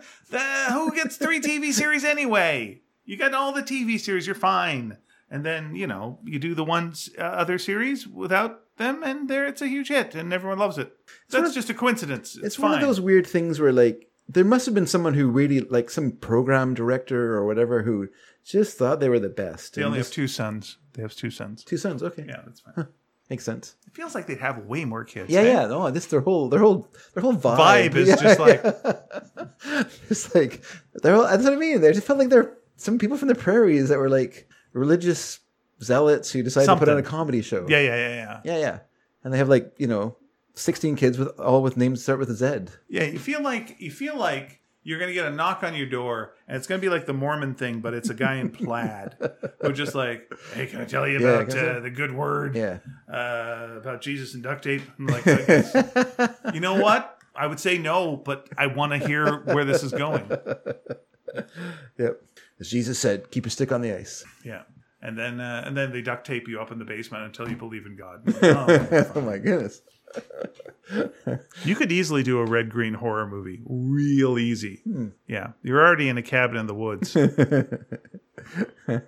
should think about it. Mm-hmm. You should. Everyone out there, think about it. Were there musical numbers in the Red Green Show? I don't think so. I don't remember that. Maybe that was the other good thing was he put away the guitar. Mm-hmm. Yep. Maybe that is something that when you got that beard and you got the guitar, pastor. That's a pastor. After Rick Green broke it over his head. No more guitar. Just kept bringing it out. He's going like, okay, in this part of the show, we'll have a song. Snatch, and clong, kabong. Yeah. Wait, is it? Yeah, I'm trying. Why do I think like Pat McKenna had a guitar at one point? Ooh, it feels like Pat would have brought out a damn guitar. Yeah, you gotta just smash the guitars as they come. I don't. Like I say, the show was on. I watched it a few times, but here was a weird thing the other day. It wasn't an accolade. I was on YouTube, and they had the pilot for Bizarre Oh, really? And like John Biner was the host of Bizarre. yep, It was yep. on CTV, and it was on some Bob cable Einstein channel. on it? There were two. Yeah, there was two versions. There was the one that was on like cable, which had nudity and swears, and there's one that had CTV that was all there. But John Biner was not the original host of the show. Oh, really? No. Was he a guest star that kind of? No. I don't really know where this went, but I was watching the pilot, and the pilot was hosted by Richard Dawson. Really? Yes, really. That's odd. It is very odd. And was he in the sketches? Yes. Huh. Yeah. He did all the stuff that. Yeah. Was he hosts would good? do. He was Richard Dawson. But was he good? Yeah, timing. Okay. He was fine. Yeah. Yeah. I mean, he's not John Biner. He doesn't have a whole bunch of crazy characters. Yeah. But yeah, no, I'll send you a link to it. Sure, I'd be interested in seeing it. I wasn't like the biggest Bizarre. No, of course you weren't. Why would you be? it was there. Yeah. Yeah, it was completely there. There were things it was competing against that were better. I mean, I watched it because I was at my grandparents' home, and they liked that kind of thing. So they liked a nice, broad, semi-dirty comedy, and it was fine. Yeah, a lot of single entendre in that. Oh, show. so much so. And now we're going to do the racist family. I'm like, okay. I mean, it feels like the kind of sketch you'd see on 30 Rock as like a sketch that no one would ever do. Yeah. But it's just like, yep, they'd all do their racial jokes. at And the then at the end they time. go, but we love each other and we all love each other. I'm like, all right. I get there's not enough irony in the world to cover up what you're just doing the thing. It's fine. It was a very different era. Oh, I say one more thing about the Banshees of Inisherin, which was Please. This morning at work. I kept thinking in an Irish accent. So I listened to this 2 hours of people talking with an Irish accent. I couldn't help myself. All my thoughts were kind of like, "Indeed not, sir." Just so weird. Would anyone be wanting some popcorn? No, I don't want popcorn. Why? Because it's dull. Your popcorn bores me. Go get me some goobers. Like, I can't get you goobers. Why? Because they only have them in America. Aren't we in America? No, sir. We are not in America now. No, we are not. We're in Canada, sir. You're going to be getting your glossettes and you're going to be liking them. Are they in a box? They're not in a box no more. They're in a little plasticky package. Not like when I was a boy. Oh, when I was a boy, the glossettes, they all came. We didn't have almonds. At the Cottonwood, their popcorn isn't great. I'm going to say that right now. It often feels like it's from the day before. They just kept it in there and just shoveled it out to the next day, and you're just kind of like, thanks a lot for nothing. But they do have it's kind of also kind of weird. Like, it feels like they're willing to try anything. Like they have like nachos. Takes forever to make. Like, someone orders nachos, you might as well just go into the movies. But forget about getting something from the concession because it's going to take them a half an hour. They have hot tea. Yeah. They have cotton candy. That's not the worst idea in the world. They have little self-made bags of gummies. Okay. This for sale. Okay. Yeah, they're just like anything. They have a slushy machine, of course. Yeah. Slushy machine's pretty standard now. They have, what else did they do? There's one other thing that's weird that they do, and I can't think of it now. Sorry. But yeah, it's odd. Like, there's anything. I remember it the first time I had that's a little different at the movies was the Royal Bank cinemas. It's the ones that were underneath. There was like 10 cinemas. Royal Center, yeah. Royal Center, and they would have like Nanaimo bars, and they'd have odd little cakes, and whatever, and it'd just be like, what? Yeah. No. This doesn't make sense. Yeah. A Nanaimo bar. Yeah. You can't have a Nanaimo bar. These are only served at funerals. You'd understand. Yeah. This is art house movies. There's some European films here. I'm like, okay. So this makes sense. So I can have a Napoleon while... watching a French film? I understand. Hey, I could see a penis. That's weird. You don't see that in American movie. Oh, it's good. It's a good movie. Yeah. That screen is so small. I could cover it with my thumb. Yeah, it was small. It was good though because when the movies let out, it wasn't a huge rush of people coming out at the same time. No, when the movies let out, you could all ride in the same car home. It was fine. You could, yeah. But then the Ridge also had that. The Ridge also had like pastries and odd little things. Yeah. And it was like everything but like sushi. It was just all right. But here's the thing. That's their bread and butter. Like the tickets are. You can get bread and butter. Yeah, They're not sure. making anything off the tickets. They're making their money from their concession. So the more doodads they can add to it, the more ways of getting you to spend money. Sure. The better for them. But there's some things like you don't want to be eating like a Nanaimo bar while you're No. like that's just first of all it falls Chocolate. First of all, you're getting your chocolate on your fingers. It's melting. So that's problem number one. Yeah. Then the coconutty base Yeah. is like falling apart. Sure, So sure. that's covering you on Yeah, that yeah, level as yeah. well. So the only way you can have that is if you put it in like if you hold it in something like a piece of paper, and now you're an asshole. It's just like popcorn makes sense. Yeah. You reach in, you put it in your mouth. Yeah. You quietly chew it. It's nice. So everything's fine. Everyone's happy. It made even more sense when it was served in buckets. Like now, it's noisier now because you have Yeah, a bag. it's noisier. Yeah. Yeah, I mean, it's like there's a reason they don't sell Pop Rock. Well, they don't sell Pop Rocks because they'll kill you. Right. Because if you have Coke with a Pop Rock, Then you'll die in Vietnam. you'll die. You'll die in That's Vietnam. what happened to Leave It to Beaver. He died in Vietnam eating Pop Rocks. They were like, we're gonna right. do a stealth mission. Yeah, yeah. And he went like, okay, I'll go Yeah. on this stealth mission. I'm so hungry. No, Beav. Yeah. Don't eat your Pop Rocks That's right. now. They'll Yeah, yeah. Charlie will hear us. Yeah. No, it's fine. Yeah. And then more pops. Bang, bang. Pop, pop. And then And when they found him in the Jeep, there was a hook hanging from the door. yeah. It's crazy. And then oddly enough, there was a reboot of the show later, and he was in it. It's good for him, even though he was dead. He said, That's the commitment that kid made. Jerry Mathers made. yes, Yeah, as the beaver. yeah. He came down from heaven himself, He left. summoned by Sorry, I Tony gotta go back. Dow. I gotta go back to. Oh, Tony Dow, nice grab. Yeah, Like I was trying to think of his brother's name, but I couldn't. yeah. Who played Eddie Haskell? I know. No one can remember. I can't remember. I don't know. I don't know, but damn, he was good in the remake. He was good in the original, He was good in the original. but he was also good in the remake. Yeah, he had a nice depth to him, and Yeah.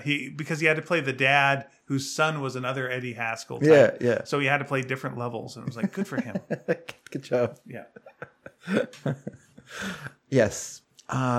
Lisa loved Leave It to Beaver when we were like, first dating. And I would go to her place. We would watch Leave It to Beaver on KVOS. Okay. The rerun channel. And yeah, she loved Dick Van Dyke Show and she loved Leave It to Beaver. Dick Van Dyke was a stronger show. Well, of course it was. Well, it was a hipper show. But I mean, as a straight sitcom, I guess Yeah. Leave It to Beaver did a good job. I mean, it laid down the ground rules. Mm-hmm. Fine, it's fine. yeah, it's fine. Dick Van Dyke, though, was just really good. Oh, great show.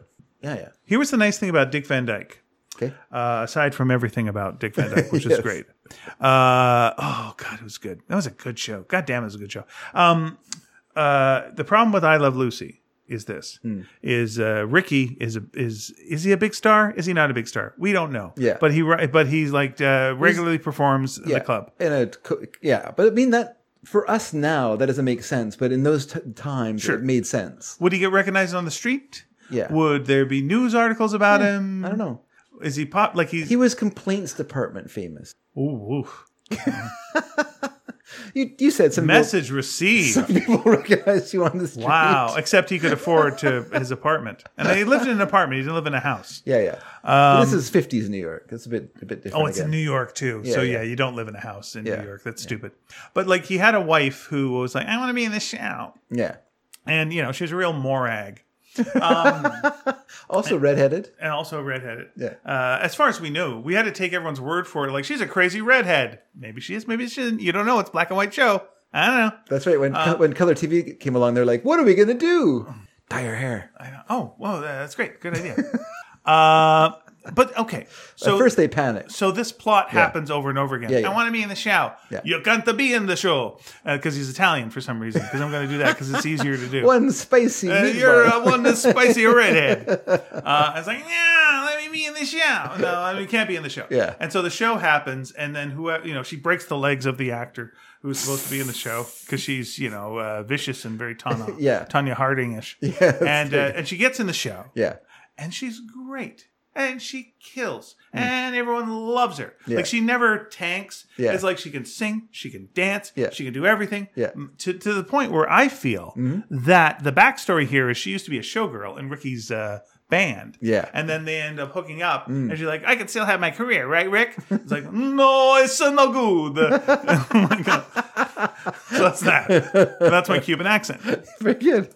But my problem with that is like, you've I feel got like I'm in someone Cuba. here who's completely talented. Yeah. And, before she had a baby and whatever, Yeah. she's just hanging around the house. Why not put her in the damn act? She's great. You get the money. Yeah. You're married. There's no reason not to. Unless you're fucking around with the other showgirls. That's a in which problem. case you don't want her around. In which case you're a son of a bitch. Yeah. In which case, fuck you. But the nice thing about... I guess the idea, though, is that... no wife of mine is going to work. Yeah, I can't support you, and blah, blah, blah. So. Yeah, well, no. You're married. Now you get to laze around the house. That's right. You've got a very conventional job, Ricky, working in the mill. No, you're working in the nightclub, and she wants to sing, and she's good at it. She's an amazing talent. More talented than you, let's just say. But on the Dick Van Dyke Show, Rick, is his name Rick? Dick? Is it Dick or is it Rick? It's Rob, isn't it? Rob Petrie, that's right. So Rob Petrie's there, and Laura is his wife, and Laura's very talented, and she's like, I want to do the show. And Rob's like, okay. And then they do the show, and they're great. Yeah, yeah. And every time they, and then Maury Amsterdam's like, I want to be in the show. Okay. I want to be in the show, says Rosemary. Well, you sound like you have a lovely singing voice. Yeah. You can be in the show too. And they all were in the show and they all had fun. And it was never that thing of just like, oh, I'm not letting her be in the show. I don't want her to be part of this. I don't want my wife in tights dancing in front of anyone. It's like, no. She puts on the sexiest outfit in the world and dances her ass off, and it's all great. And he's cool with it. And they clearly love each other, and it's all good. And she's a bit emotional. That's true. But, so what? Rob. Keeps things fresh. Yeah. Oh, Rob. Rob. Oh, Rob. They have their weird kid who just yells, Dad! It's like, God damn it, you're mic'd. Tell the kid he's mic'd. Richie? Or what was Little Richie. Yeah. Little yelly Richie. Just, constantly yelling. Shut up. You're in a house. Yeah. What's wrong with you? Why are you yelling so much? Do you have an off switch? Oof. That's my one problem is that kid. Aside from that, the show is amazing. They're cool. They're having a good time. Yeah. It makes it look like it'd be fun to be in a writing room. It's not. But that makes it look like it would be. He can't come up with ideas. He does push-ups. I like that he can't come up with ideas, and so he's trying. That's great. Yeah, it's good stuff. Rosemarie's amazing. Maury Amsterdam's amazing. You got Carl Reiner. You don't see him much. It's fine. I like it. I like him best when he's not on camera. On camera. Yeah, he should be. He should be like an off-camera voice. Yeah. Once they started incorporating Alan Brady into the show more, it kind of lost me there. Yeah. Well, he was supposed to be the lead, and then audiences went no, and so they got Dick Van Dyke to be the lead. But it was originally him. Yeah. It was his life, working as a writer on comedy shows. Sure. Basically on your show of shows. Yep. With Neil and Danny Simon and Woody Allen and Mel Brooks and Mel Brooks. Woody Allen was a bit later. I think Woody Allen worked on specials later on, not on the original Your Show of Shows. And Sid Caesar would hold people outside of the window because he was a crazy man. He was crazy strong, and everyone was scared of him, terrified. Yeah. Started off doing USO shows, performing for military people. I guess that kind of big loudness worked really well in that situation. Woody Allen's really interesting about working with Danny Simon later on in Neil Simon? No, his brother Danny. Oh, okay.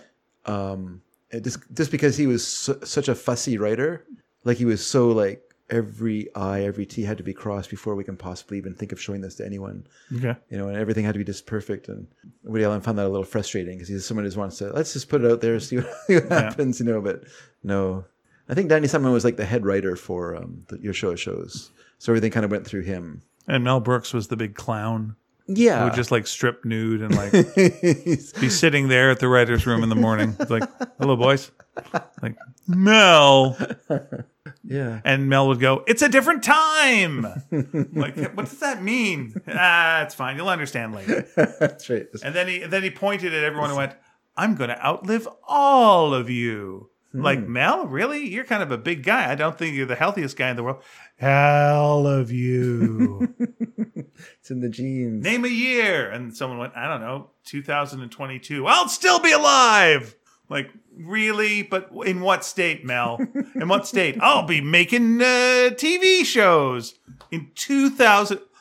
Listen to Mel. He says in 2022, he's going to be making TV shows. Yeah, I would like to see that, Mel. Also, Broadway. Okay, Mel, whatever. Put some pants on, Mel. Shut up. Is he making TV shows now? Yeah. They did a History of the World Part 2. Really? Yep, for TV. It was felt that they should continue that movie. Well, it was sequel. It was promised. It was prophesized. Yeah. Let me see if it's out yet. Interesting. And he did, it was just in that Automat movie about automats. Oh, yeah. Yeah. There's a documentary, though, where he's... It was, but he was in it. You know, he didn't say he wasn't going to be in documentaries. I just mean it's not like he's creative. He's just sitting there yakking about eating a lunch in a automat. Let's see. When is it going to be? When is it? It should be out. Okay, those are amazing ideas. What? Automats. And it's also amazing how long they lasted. Like, they were still around in the 80s. Not... People keep trying to bring them back. I don't know. It seems like it would have been the perfect thing during COVID times. I guess. No but you're still messing around. You're still eating in a public place. Though. Well, you got to separate the tables. That's what you got to do. You got to have that. But then you're just going up to a thing and putting, scanning your card or putting your money in, and then just taking out the food you want. Yeah. Then walk away. But they have to be popular enough that there's always turnover. The problem is if you're putting money in and the food is cold because it's been sitting there for a long time, it's not so great. Like in the day when they were like a big business, there was constant turnover of the food, so everything was always moving. Well, one of my favorite restaurants is Pret a Manger, and that's you just go up to it and it's like, what are the sandwiches here? Yep, that done. I mean, it's not it's not behind any little doors. But it's basically we're just putting the food out. Yeah. And then when we run out of food, we'll put more food out. But that's the idea. It's like grab and go. I feel like so you can't go there and get like a croque monsieur or a croque madame or whatever there at Pret a... They did have in Canada, no. Okay. But in the UK, they did have some hot sandwiches that you could go and order. Yeah. And I guess you could say, give me this without this and give me that without that. But most people would go in, grab, pay, out. Okay. Yeah, it was the convenience. And their sandwiches were so good. And now I think they got like 2 of them in BC now. Have you tried one? Okay. How was it? Really good. Oh, that's good. Yeah. It's not as good as the UK because they don't have the crawfish sandwich, which is the best one. Okay. The best crawfish and rocket. Crawfish? It was like shrimp, you know. You know, because Britain's well known for their crawfish. Oh, so good. I can't even tell you. Oh, my God. I would eat that every freaking day if I could. So often when you're driving through England, you see those kids down by the creek with their overalls, with the cut-off overalls, crawfish catching, you know. Sure. Down there, speaking Creole. Hello, mate. I'm getting a crawdaddy, I is. And then you say, how much for a crawfish? And they'll go, a tuppence. And I'll go reach for my tuppence and I'll be like, hey, me wallet's been nicked. And then a kid's like whistling, consider yourself at home as he's walking down the street. And it's like, that's the one. That's the one. That's the one. Crawfish. That just seems weird. Like, do they have crawfish in England? Are they are they flying crawfish? I don't know what to tell you. They're flying crawfish from thousands of miles away to serve them in little sandwich shops in England. That just seems odd to me. Crayfish. Yeah. Yeah, crayfish. Wild crayfish and rocket. Yeah, there it is. Yeah, it's a sandwich with wild crayfish, a handful of fresh rocket. Simple, delicious. It's got a nice sauce to it, like a kind of a cocktaily sauce. Okay. Yeah. So you're thinking that they don't have wild crayfish in England? Oh, I don't know. But now that you say crayfish, well, but crawfish, no. Yeah, Is there a difference between a crawfish and a crayfish? I don't think so. I guess it's just the nomenclature. Okay, let me just see. I'm going wild crayfish. Yeah. Now I'm going UK. Yeah. Why? And the first thing that comes up is, okay. Why are they serving these sandwiches in England? Why Britain can't eat its way out of its crayfish problem. Oh. Yeah, the crayfish, unfortunately, is... crayfish is an invasive species. Oh. And so there's some problems. Okay. Is it legal to catch crayfish in the UK? You must not trap or remove any native crayfish in England without written permission from the Environment What, native Agency. crayfish? I Yeah, thought they were invasive. Native white-clawed crayfish Oh, okay. are a protected species. You I can only see. trap them for scientific purposes or for sexual ones. Oh, that's weird. That's It is an odd. offense to harm Yeah. or remove native white-clawed crayfish. Okay. But there's an invasive version as well, I guess. I see. Yeah. The black clawed. Yeah, interesting. Which is probably why they took it off the menu for a while. And everyone went, no. And I think it's back on it now. Yay, Okay. but it's probably farmed. Yeah. Because they were able to convince the government that their sandwiches were scientific. Yeah, we want to see what's going to happen when people eat them. That was easy for me to say. Hey, words are hard. Don't worry about it. I'm very hard for me. It's okay. Words are difficult. I'm gonna hand over the show to you for this period of time now, because you have brought a gift, and the gift is the gift of music. Gift of laughter. No, No? that's a curse. It's a curse. Laughter's a curse? Yeah, curse laughter. Yeah. Really? Yeah. It's all in this sequel to that movie Smile, where everyone smiles. And Oh, it's a yeah, curse. There's one that's laughter. Called Laugh. The next one Yeah. is this one. Oh, dear. I didn't know that. Yep. I don't want to spoil it for people who haven't seen Smile and are going to go see Laughs when that comes out. All right. But you used to have a podcast. It was a delight called the Sneaky Dragon Listening Party. You did it with Mary Dedrick, who's fantastic. And you would talk about songs, and you would have themes, and delightful. And people went, "We want more." And you went, "All right, shut up." And so now every 2 weeks we bring a little of that show to this show. And thank goodness Sneaky Dragon was in both names, so it doesn't confuse people. And and there you are. So what is the theme for this week? The theme for this week, well, like I said, it's the... I thought it was a gift. Turns out it's a curse, but it's a laughter. Ah. And I was... so there's songs with laugh in the title, or some version of laugh, which is a verb, an action. It's an action word. Yeah. I watched Schoolhouse Rock. It's its 50th anniversary. Is it? Yep. That means... We're old. You jumped on my joke, but thank Sorry you for about doing that. that. That's fine. No. It's okay. It's okay. It's obvious. That's how obvious it was. 50 is a tragic number. Yes, it is. It's a tragic number. It means that you're quite old now. Let's see. It's true. Okay. But I was 7 years old when I was 6 years old or 7 years oldish. I'm not quite 7 yet, but I'm getting there. I'm not 7. I mean 57 in 20 days. Oh, wow. I'll be 57. Happy almost birthday. Thank you. I'll buy you a thing of Heights 57 sauce. This year they're celebrating my birthday by having Lent start on my birthday. Oh. So do you get to have cake? Yeah, we're gonna go on the weekend for Okay. because Lent. Of course, Lent starts on Wednesday, so we'll go. Are you on my doing birthday no weekend. sugar again? Yeah, it's the usual thing for us. No sugar tonight in his coffee. No sugar tonight that- in his tea. Also doesn't drink coffee. Also does not drink tea. True, I don't. Because I replace coffee and tea with other caffeine derivatives like Coke. Right. So I can't have any of that for my time of Lent. And I And do and cocaine. and cocaine as well. I go off of hard drugs. I'm on soft drugs. So if they're squishy, if I can squish them with my fingers, Yep. it's okay. But if it's a hard drug, wait a second, cocaine I can squish with my fingers. That's fine. I'll keep using it. Sure. All Just a pinch Just a between the cheek and gum. That's the way I use it, like snuff.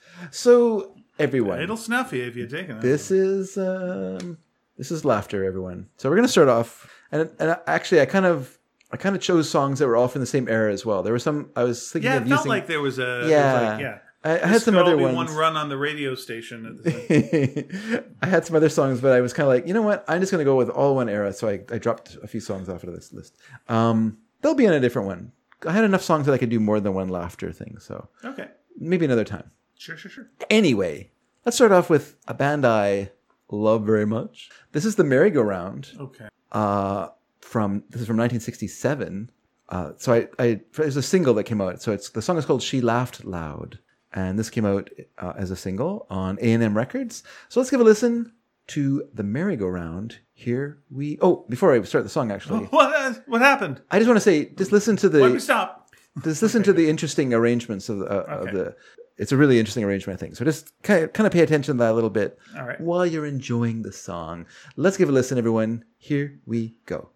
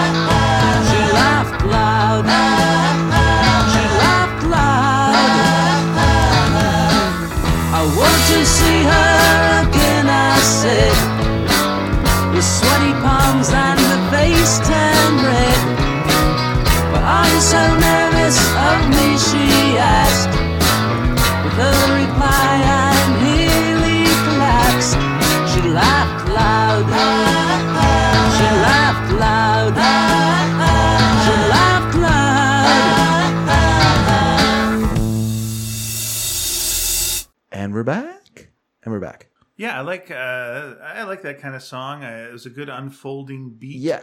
I felt like you would hear this in the background of a Wes Anderson movie or like an Edgar Wright film, Sure. maybe. Okay. Yeah. Okay. And so, yeah, I kept thinking, like, what would this be underneath? Owen Wilson walking down the street.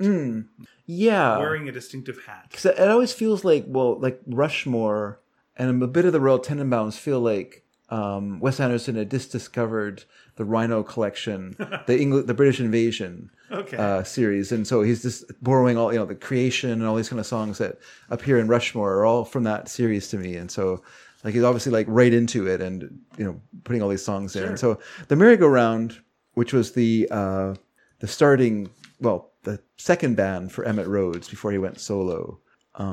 He was in a group called the Palace Guard. We're British girls, hello. And then the Merry-Go-Round was the second group that he was in. And then after he was in the Merry-Go-Round, he said, no more groups for me. I'm going to do it by myself and keep all the money. Only I'm not going to make enough records to meet my contract, and I'm going to get sued for $500,000 by my record company. Oh, that classic mistake. Yes. You know what? I can do 2 albums a year. No, you can't. Not when you're going to record them yourself, Emmett. But anyway, yeah, I really like this song. I think it's great. And it's produced by Larry Marks, who was he was at Columbia as a house producer. Then he moved to A&M and produced some great songs at A&M, including producing Phil Oakes' A&M albums up to Rehearsals for Retirement. And then Larry Marks said, I'm retiring. Someone else can produce the next album. But yeah, he's a really good producer. And I don't know if I want to credit him with the arrangement or credit Emmett Rhodes, because both of them are incredible arrangers. And one or the other made the song sound really great. Okay. Anyhow, so let's move on to our next song. Let's do it. Some more laughter, everyone. This is The Laughing Boy from Nowhere by Simon Dupree or Dupree. I don't know if he was really called Simon Dupree. But anyway, Simon Dupree and The Big Sound, which only seems to have been released on compilations. So I have a feeling like this band was one of those bands that was very common in England at this time, where they're like, oh, you're great. We'll put out a single. We'll see what happens. If it's a hit, we'll see where it goes. Mm-hmm. And so then they put out a single and did okay, but it wasn't like a big song. But they're like, let's record a few more songs and we'll see what happens. And so they recorded a few more songs and they put out some more. And finally, they had a big hit with a song called Kites, not the MIA song, but different Kites. This one doesn't borrow this beginning of a Clash song like the MIA. Oh, all right, there we go. But Kites was a pretty big hit actually, and a song I don't really like very much. But then I heard this song and I was like, oh, this is really great. Who is it? Simon Dupree and The Big Sound. I had written them off because of Kites, but no, this is great. So yeah, here we go. Let's listen to The Laughing Boy from Nowhere. And what I love about this song are the backing vocals. I love their anyway, let's listen. Here we go. This is Simon Dupree and The Big Sound.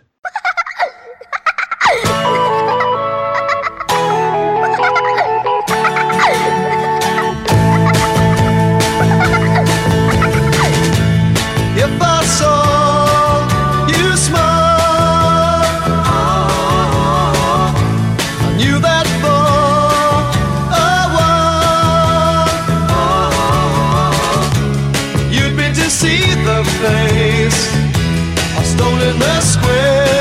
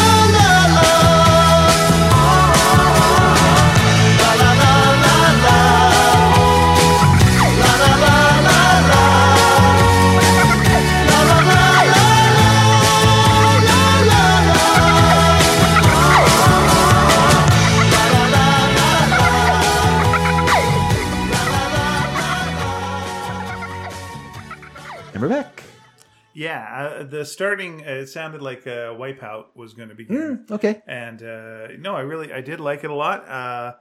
But it sounded like it was introed by a haunted doll. Okay. So, yeah, that was like the laughter was Interesting. chilling Yeah. to me. Yeah. Okay. Just pictured like a little doll in a rocking chair, just going back and forth, and then the camera pans over to a band that's also in the attic, and they start playing. That's so funny because, like, when you think about, the sound of the merry sound of children's laughter, and that idea for so long, and then horror movies have completely like warped, like hearing children singing, or hearing children laughing is only bad to us now. It's not merry. Let's sounds, have it's a some chilling little sound. kids singing "Ring Around the Rosie." Yeah, Let's yeah. have them and sing it nice and slow. Oh my god! But really, you could Ashes. you could we show all that- fall down. you could show kids doing that like in a playground, and it would be merry. But if you did it with a camera slowly panning down a hallway in a haunted house, Sure. that's a different experience Yeah. entirely. It's all a context, Yeah. of course. But yeah, your context for like a kid laughing now is merely it's bone chilling.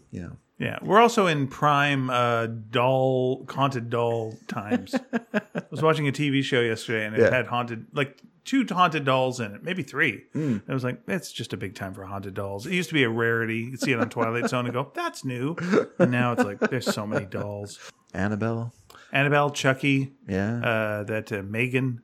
I don't know if you count her a doll. she's really an android, but Right, but again, on Evil, they had a whole bunch of haunted dolls. oh, you're eviling it. So, Oh, I sure am.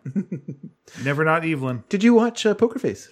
Yes, Very good. yes. Holy cow, did I enjoy that? Here's one thing I'm really enjoying. Well, first of all, I like the structure of it.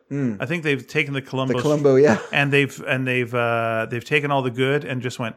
You want it a little shorter, right? Yeah. Yeah. There's never a Columbo episode that you're not going. Okay, could really Because it was It's like James Bond. was It's just- always a half hour you could lose. yeah. Because they were designed as movies, but yeah, that's because remember it was on Friday nights. It's the mystery movie. Sure. They- Got to fill some time. They had four different things that ran in that time. Yeah, right? McMillan and wife, McLeod. McLeod. Yeah. And the other parts changed. There was like Banachek, and I remember when Mike Roberts was on, he had another one, the Something Sisters, the Snoop Sisters, I think it was called. Oh, okay. That was also part of that, which I'd never heard of or seen. Mm-hmm. But anyway, But sorry, with Poker Face, watch like the latest one today. Watch the 5th episode. I haven't seen it yet. Okay, I'll spoil it for you. But here's the one thing that I'm really liking about Poker Face, and we'll get back to this because I Yeah, don't yeah. want to interrupt the Yeah, music that's thing. fine. I was one who interrupted it. They do this one thing that is so smart, which is every character matters. Mm. Every character matters. You see like a little side character that has one line, and you're like, well, that's neat. And then like, we're coming back to them later. I'm like, oh, and now we got an extra context for that character. Yeah, yeah. Every one of them, there's no wasted characters. Yeah, yeah. And you would normally have, in almost any other show, like a Law and Order or anything else, it would just be like, a character just says something, hey, you're a dumb son of a bitch, and they shake her fist. I'm like, okay, that's like a cranky old lady. And Yeah, yeah. Just like, and then you'd see, and now off to my job with charity, helping the disabled. Oh, that's nice. Oh, she was mad because the person almost like hit a person with a car, and she knows that's how people get disabled. Oh, yeah, that's good. You give me context. Everyone gets context. Everyone's a Yeah. full person, and so when murders happen, you care instead of what you don't care in Yeah. Columbo because it's just someone you've seen for a couple of seconds. Who gives a shit? Yeah. But like, yeah, you care about everything. There's like heart to it. Oh, it's so good. Well, I like that, but what I also like is that because what the show does, which is fun, is that it shows you it shows you, kind of gives you a little bit of backstory to these characters. You see the murder, you do feel sorry for the people who are murdered quite often, but then the show rewinds time, Yep. and then it inserts Natasha Lyonne's character into the story. Yeah. Then you pull out off the side. Yeah. And see, oh, there she is. Yeah, yeah. Oh, wait, this is. Yeah, yeah, Now we're seeing it from the other angle. yeah, Oh, yeah. this is so smart. It's You're really, really well done. How many times can you do this gimmick? Apparently, at least 5. Because it sure worked this time as well. Yeah, yeah. It's Yeah. been fun. It's been really No, fun. you're gonna like the new episode. It's very good. Yeah, and they've been really getting really good actors on it as well. We Yeah. had Adrian Brody, and then Yeah.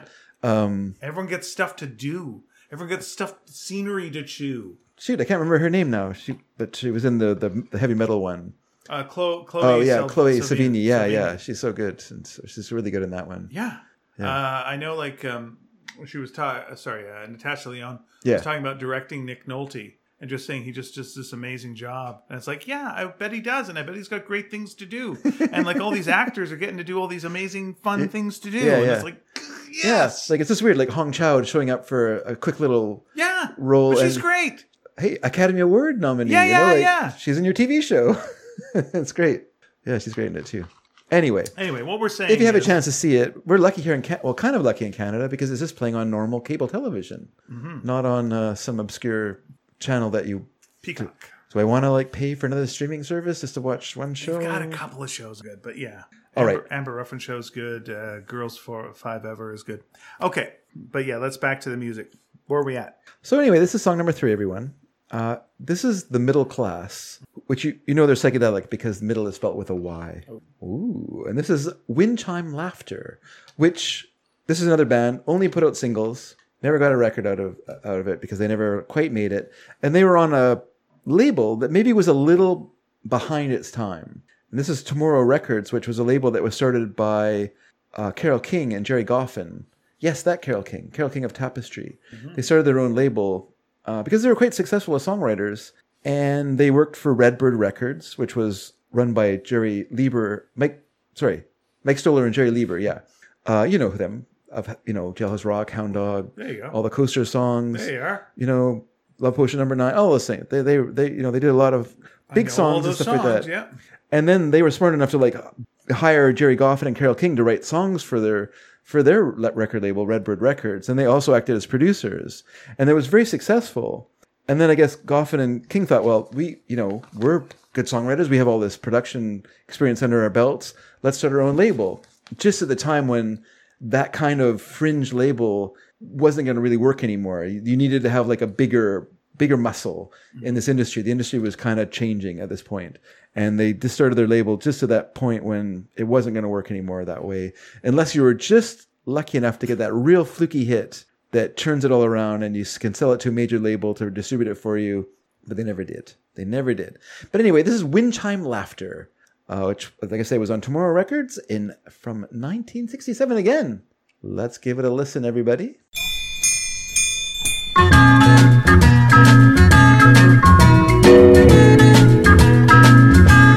Rings upon the crystal finger, diamond spectrum fragrant ringing. Mine is all the tenderness she knows. Midnight suns for would-be lover. She turns them one against the other, takes the empty hand of night and goes alone. Wind chime laughter coming after she has gone. Wind chime laughter, haunting laughter is the song she sings.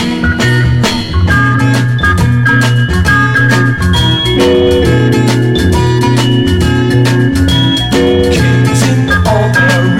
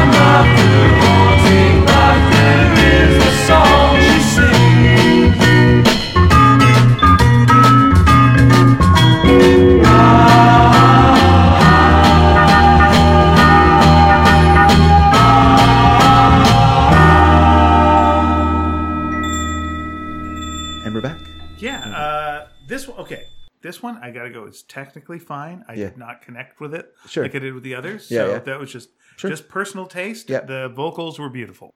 That's my thing. Well, you know what's funny is the vocals were by David Palmer, who he wrote the song as well. Yeah.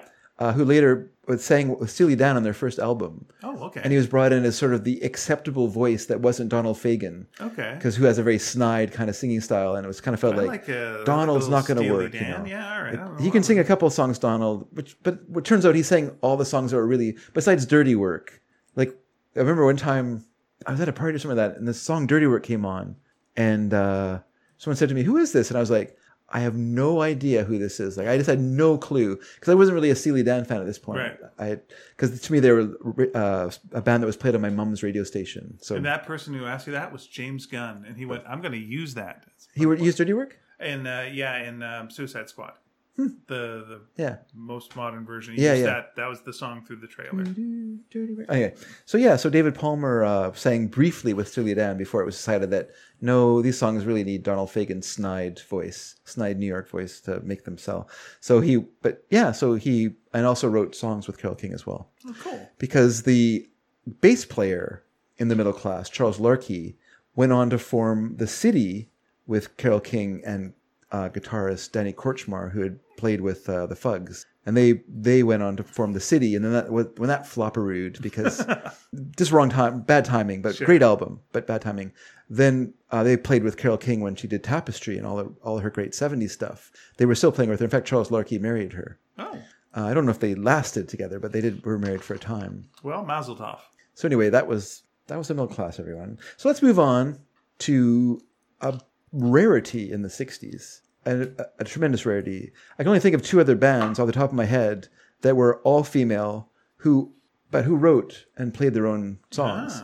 Because one thing to be, you can be There was a lot of female people Ronettes, in that time period. The Ronettes, the Crystals, the whoever, the Shirelles, all those. Chiffons, they were the all Duvets. Yeah, but none of them wrote and performed their own music. The Pillows. Yeah. Whereas she, All things in the bedroom. who started off as the Harem, Hairem, get it? Okay, all right. They started off. They played their own songs. They performed their own stuff. It's kind of it's kind of basic. It's a little bit crude, not crude like oh how crude like their taste, but just I mean they weren't really allowed to develop because they didn't get a lot of support. They're kind of like this other band called the Loved Ones, who were once again an all-girl band, but just didn't get a lot of support from the music industry to get them onto the next level. Fanny, who would be the other band I could think of, who kind of started in the late 60s, would be the only group that really got some actual support. Like they got a really great producer in Richard Perry, who really could throw his musical knowledge and muscle behind them, and got them 4 albums at least, maybe 3. But anyway, but yeah, it never happened for she. But I still love this song, so let's give a listen. This is "Lonely Boy of Laughter," which came out sometime it was recorded sometime in the late 60s. Did not come out in the 60s. Was just one of those things that languished in a vault on studio tape until a record label in the 90s decided to put out a compilation of the group. So this is actually from a compilation called "She Wants a Piece of You" that came out on the British label Big Beat in 1999, which is also where I first heard Big Star. Big Beat put out they're both the albums on one CD. It's kind of like no one wants to buy it, so here you go. Both of these great, brilliant albums on one CD. So anyway, this is, like I say, "Lonely Boy of Laughter" by She. So let's hear it now.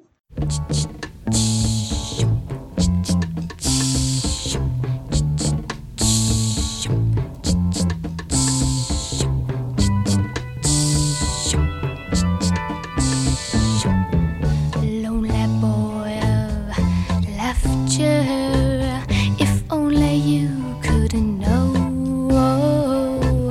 of all the times I think of you, of all the hopes I'd play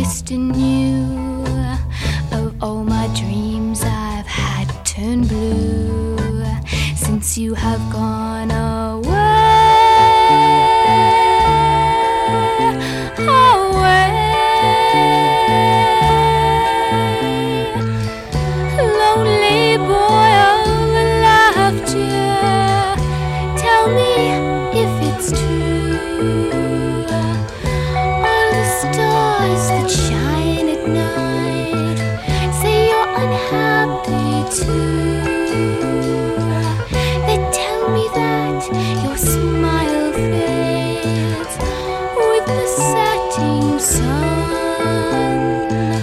and then your thoughts return to me, and all the things we've done, all the things we've done. Lonely boy of laughter, if only you could know of all the times I think of you, of all the hopes I've placed in you, of all my dreams I've had turn blue since you have gone away, away, away, lonely boy. All right. Yeah, it reminded me of Time of the Season. It Okay. felt like that The was zombies? about. Yeah, it sounded like that was about to start at Okay. any moment. All right. And also a little bit of, and I don't mean this in a bad way, bike tire leaking. There was the Oh, because they had to make their own sound too. Yeah. And also, I think that's what the Yeah. Time of the Season. Yeah.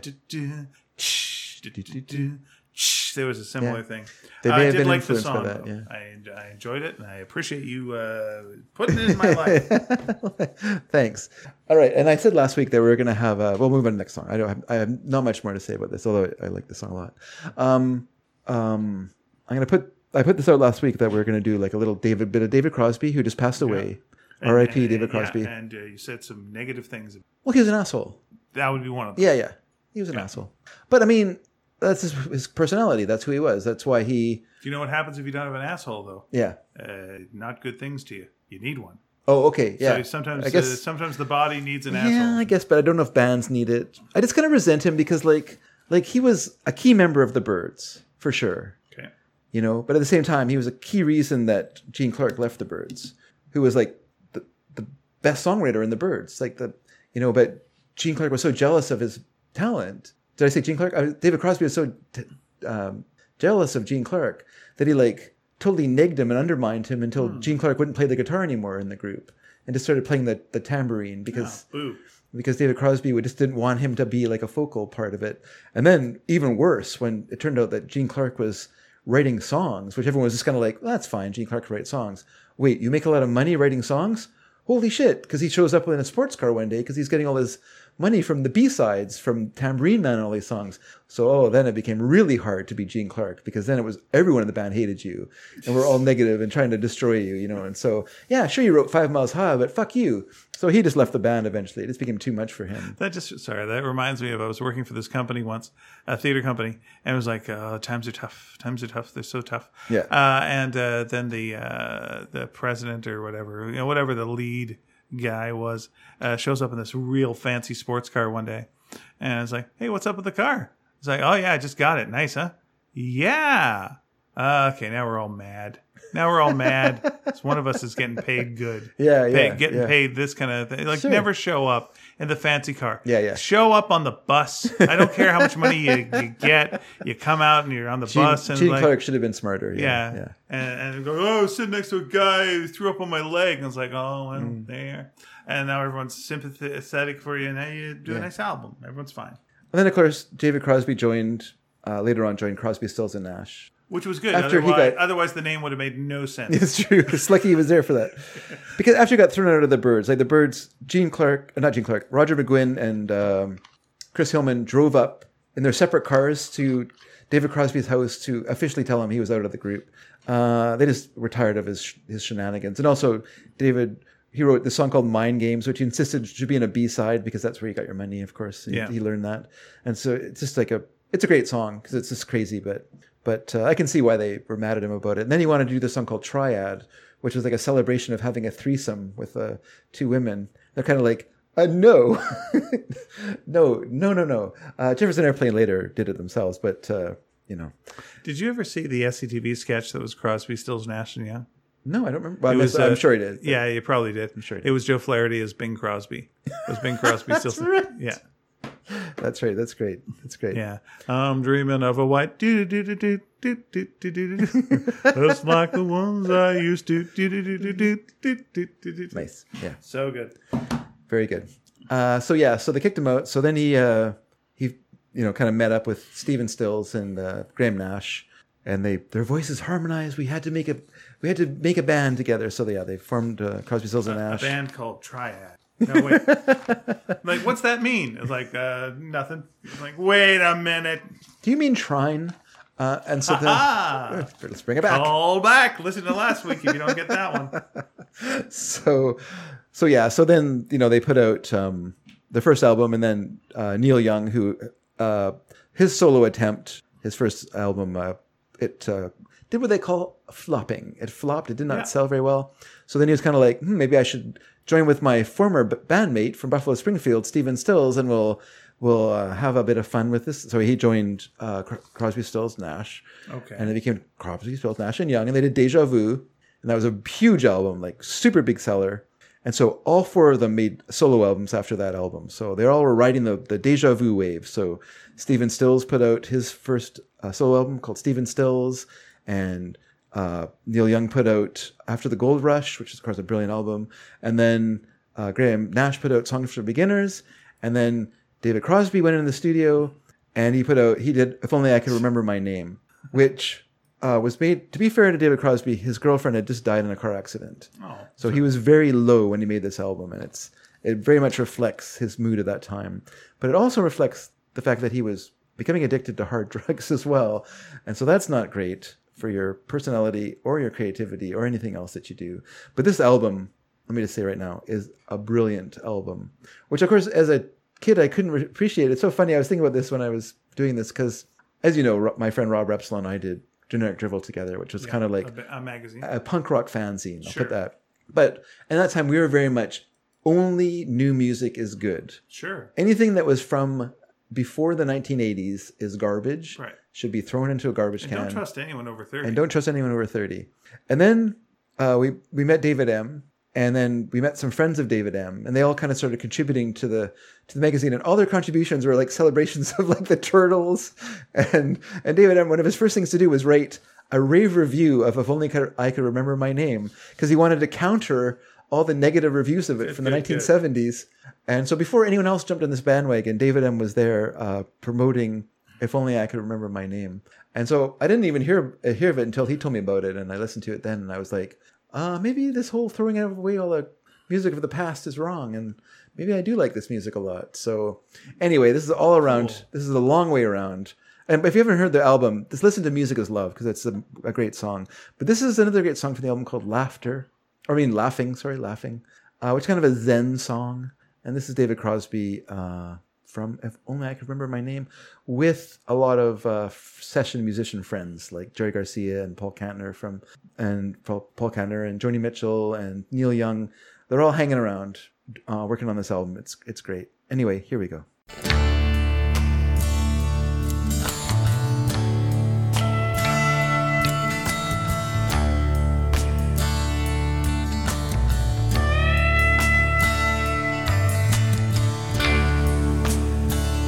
I thought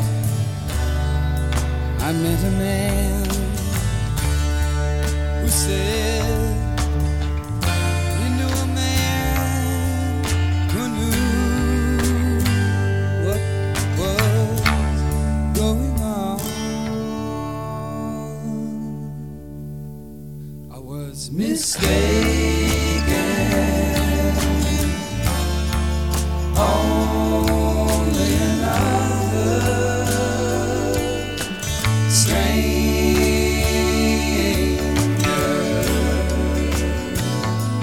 that I knew.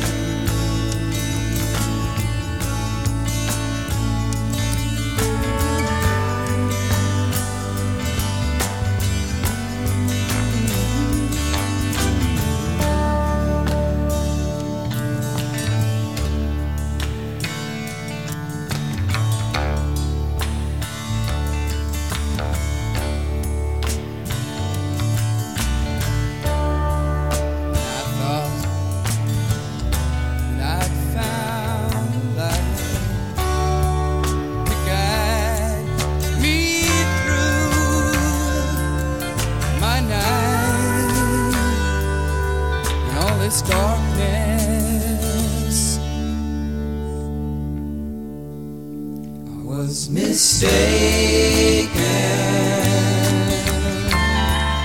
Only reflections of a shadow that I saw.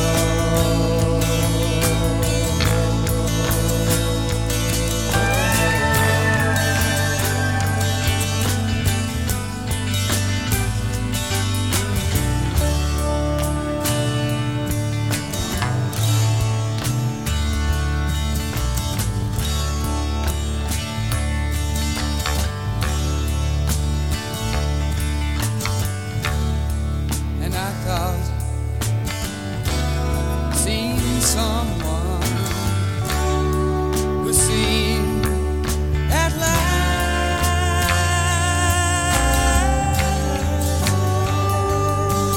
to know the truth. I was mistaken. Only a child laughing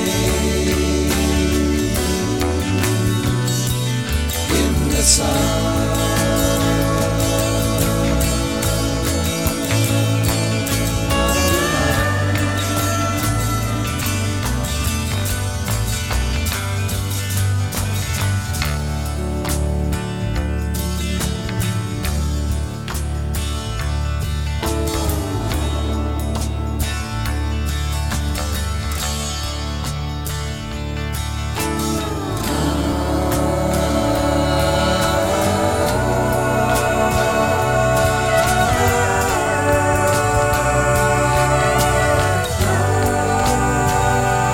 In the sun.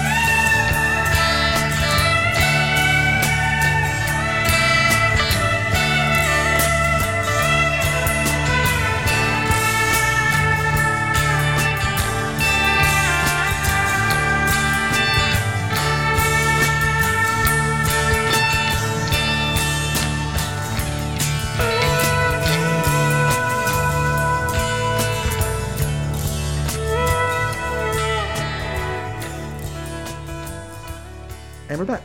Yeah, Head and Shoulders the best song of the bunch. So Yeah, it's just so good. Right? just Yeah. so different level. Like Yeah, the yeah. other ones are like, yeah, this is really It's good. fun. Ah, Yeah, yeah. enjoyable. Yeah, yeah. These are good music. Yeah, enjoy it. What's Yeah. this? Yeah, different league. Okay.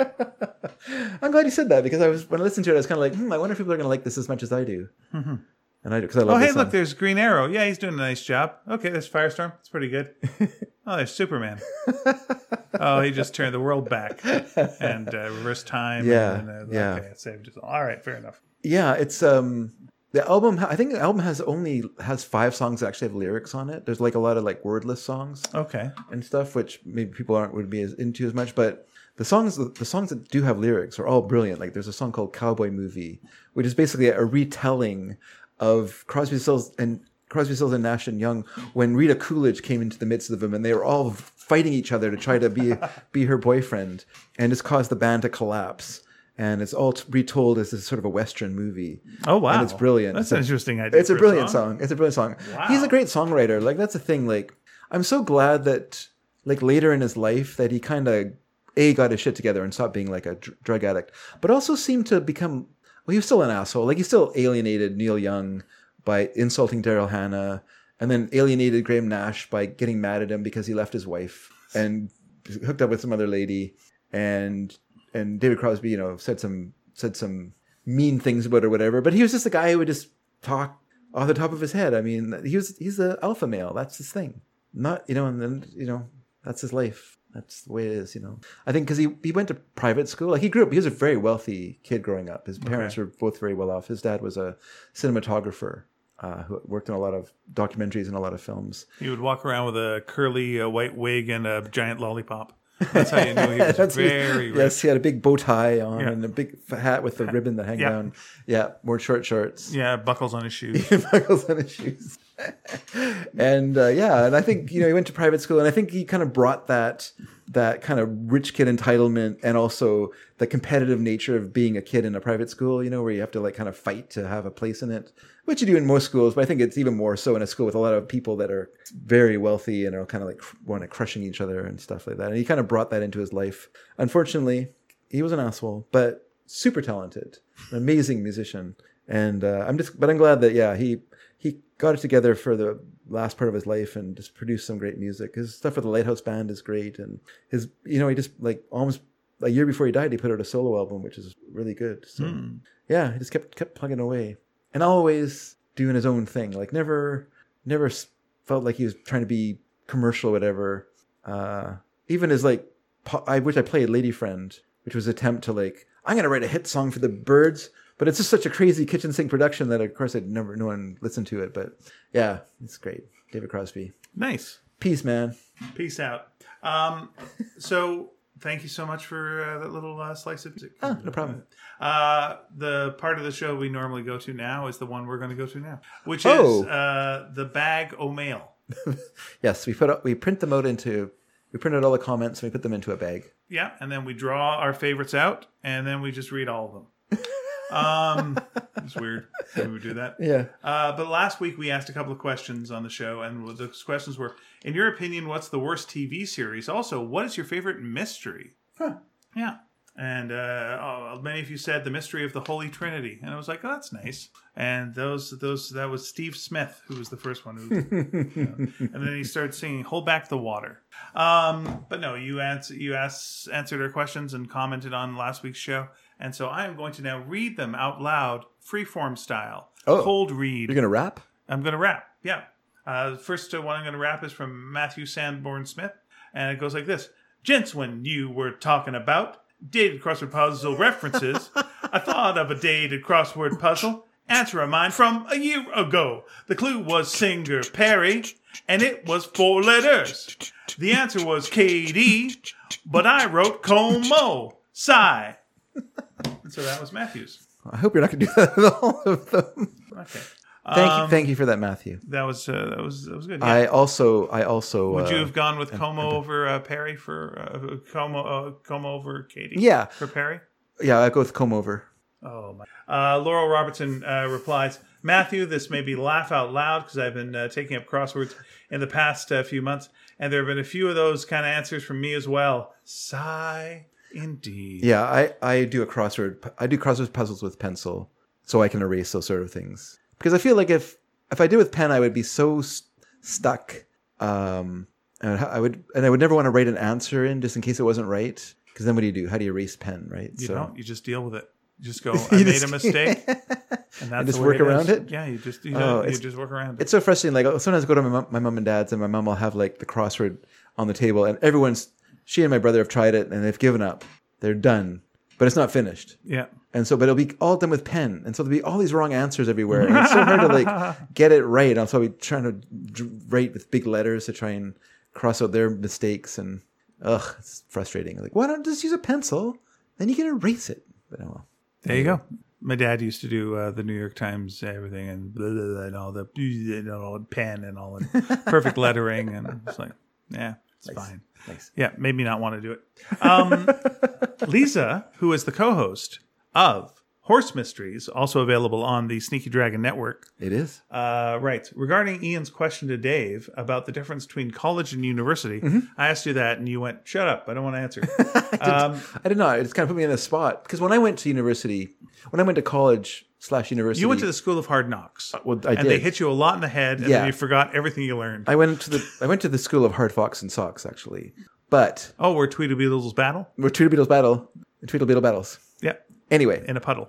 In a With a puddle with a poodle eating poodle. noodles. Poodle eating noodles. But there's also Knox, sir. Fox and Knox. No, anyway. So the thing is, like, when you asked me that, like, I went to school when colleges were different than now. Like, colleges now can offer, like, or almost like, they call themselves universities, actually. All the colleges that I went to, or that Yeah. you went to, Yeah. they're all calling themselves universities now. So I went to Douglas University. You went to Douglas College, now it's Douglas University. Woohoo! I went to Quantum I'm a College. big shot. That's right. In our portables. So went to Quantum College when it was in portables, yeah. Nice. But anyway, go on, Lisa. Don't let us interrupt you. All right. When we all got out of high school, it was quite different than it is now. That was just what you said. Yeah. Sorry, dear. You and your wife are on the same page. We are on the same What a page. beautiful thing.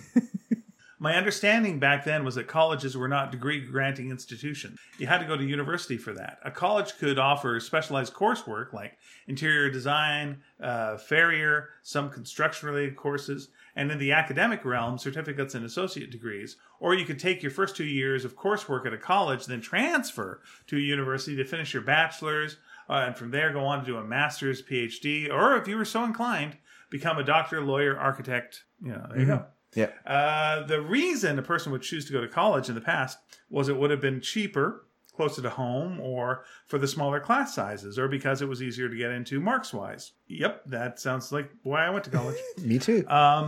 Today, all of the above are still valid reasons for attending a college, but most colleges have been granted the right to offer a limited amount of degrees, like BAs, while still offering their specialized programs, which offer cater to more of the locals and local interests. As well, colleges are a good option for students whose marks aren't quite high enough to get into university. Having attended both, my take on it was the biggest difference was cost and larger campuses, and the very odd, very big 600-plus class at university compared to a 20 to 40 person college course. I know Mary, your daughter, co-host of Sneaky Dragon Listening Party. Also available on the Sneaky Dragon Network. She is? Sneaky Dragon Listening Party is Very also good. available.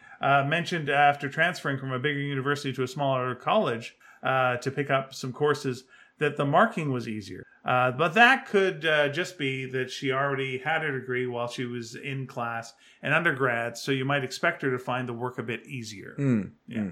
Yeah. That or she's a liar. Oh, Could be. could be lying. that. Could Yeah. be that. Our friend. You know, I was going to say, I went when I went to farrier school. I went to Kwantlen College, Okay. and they had a farrier program there. They still do, actually. Was Kwantlen College the same as Douglas College? Were they connected? Nope. Okay. Were they later? Nope. Okay. Not that I know of. Okay. Okay. Never Don't the twain bite my shall head meet. off. I mean, come on. Is Capilano College related to Douglas College or Kwantlen College? Okay. I think Kwantlen College is somehow. I will look it up. Is Langara College related to Kwantlen College and Douglas College? I don't know. I used to teach there. I don't know. The check's cleared, and that's all I give a fuck about. Also, I used their Xerox machine to make my comics. I did it, and I'm glad. Glad, I tell you. Ha ha ha Good idea. ha. Louise wrote. That was one of the main reasons I taught there. Was like, I got a free photocopier. I'm going to make more off the photocopier than I am going to make out of the teaching. Louise writes, I wouldn't want to hurt anyone's feelings by singling out. By the way, What? happy birthday, Louise. Oh, happy Louise Day. And happy birthday to your twin. It's weird that you guys have the same birthday. That's a weird coincidence. Yeah, it is odd. I wouldn't want to hurt anyone's feelings by singling out a worst TV show. I'll just say You're not going to hurt my feelings. my least favorite genre is rich celebrity reality shows. What? My feelings are hurt. Another pet peeve of mine used to be multi-camera sitcom pilots with bad laugh tracks. If they didn't even try taping it in front of a live studio audience, they either didn't have the budget to coordinate one, or they knew the material wasn't funny enough to make anyone laugh. By the way, Yeah. I like the 8-episode series Reboot with Rachel Bloom, Paul Reiser, and Keegan-Michael Key, a behind-the-scenes dark comedy about the rebooting of a popular 80s sitcom. It was probably a little too inside and cynical for the general public, but it got the dysfunctional production dynamics right. I'm looking forward to listening to Matea Roach, the Jeopardy champion, Yes. advocate for Kate Beaton's graphic autobiography Ducks on CBC Radio. The Canada Reads website refers to Matea as them, so I will as well. Good for you. We will as well. I thought they were really charming during their run on Jeopardy. I've noticed a trend in multi-game champions, which I'm not sure is a good or bad thing. As their run goes on, The host will ask them about how they got ready to be on the show. They then talk about practicing their buzzer technique and going over clues and answers from past shows, and seriously boning up on categories they are weak in. For me, that would be U.S. states and state capitals. What would be your weakest category? You know what? Let's make that one of our questions this week. What would be your weakest Jeopardy category? I like that one. Mine would be geography. Like, not necessarily geography, but lakes and rivers kind of, like, I often... Yep. That's stuff I don't really know much about. I'm pretty good at states and state capitals. Yeah, geography is just completely gone for me. And maybe opera. Opera. Not so... Hey, you know what? I'm saying that. And I just ran an opera category the other day that I saw on YouTube. So, no, I'm smart. I can do opera. Yeah. All right. It really just depends. But I know mostly if Bugs Bunny has covered it, then I can do it. There you go. The Barber of Seville. Yeah. Oh, and correction, the reboot is of a sitcom from the 2000s. I forgot that the turn of the century was our 20 years ago. Yeah, that's fair enough. I liked the performances in Reboot. I just thought, and I liked the first episode of Reboot. I just thought then it kind of got in. It introduced such a much more interesting idea than it went with, and I thought Rachel Bloom's character, the shows that she had worked on before sounded like, oh, there's going to be a lot to that, and then she was more of a, no, this isn't good. Oh, I don't like this. Oh, meh. And she was a bit of a sour ball. Okay. And it was like, don't make her the sour. Like something more. We need a little more. Lift it up a little more. And it was a little too what I've seen before with that. And it was such a great group of people. Do more with it. Yeah. Anyway, Edward Dragansky writes, and he does. Okay. Every week. And we appreciate it. Yes, we do. Greetings, Sneaky Dragon headquarters. Greetings to you, Dransky.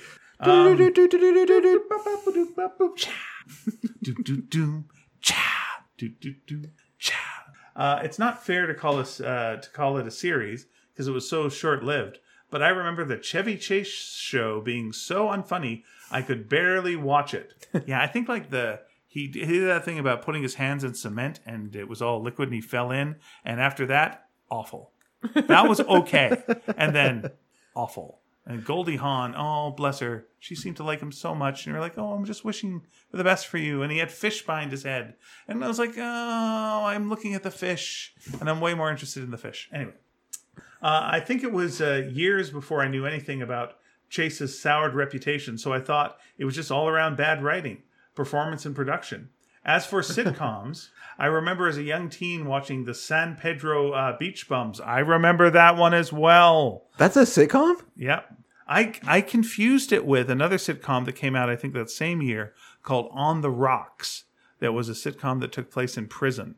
Yeah. I remember the opening title image of San Pedro Beach Bums. A real stinker from 1977.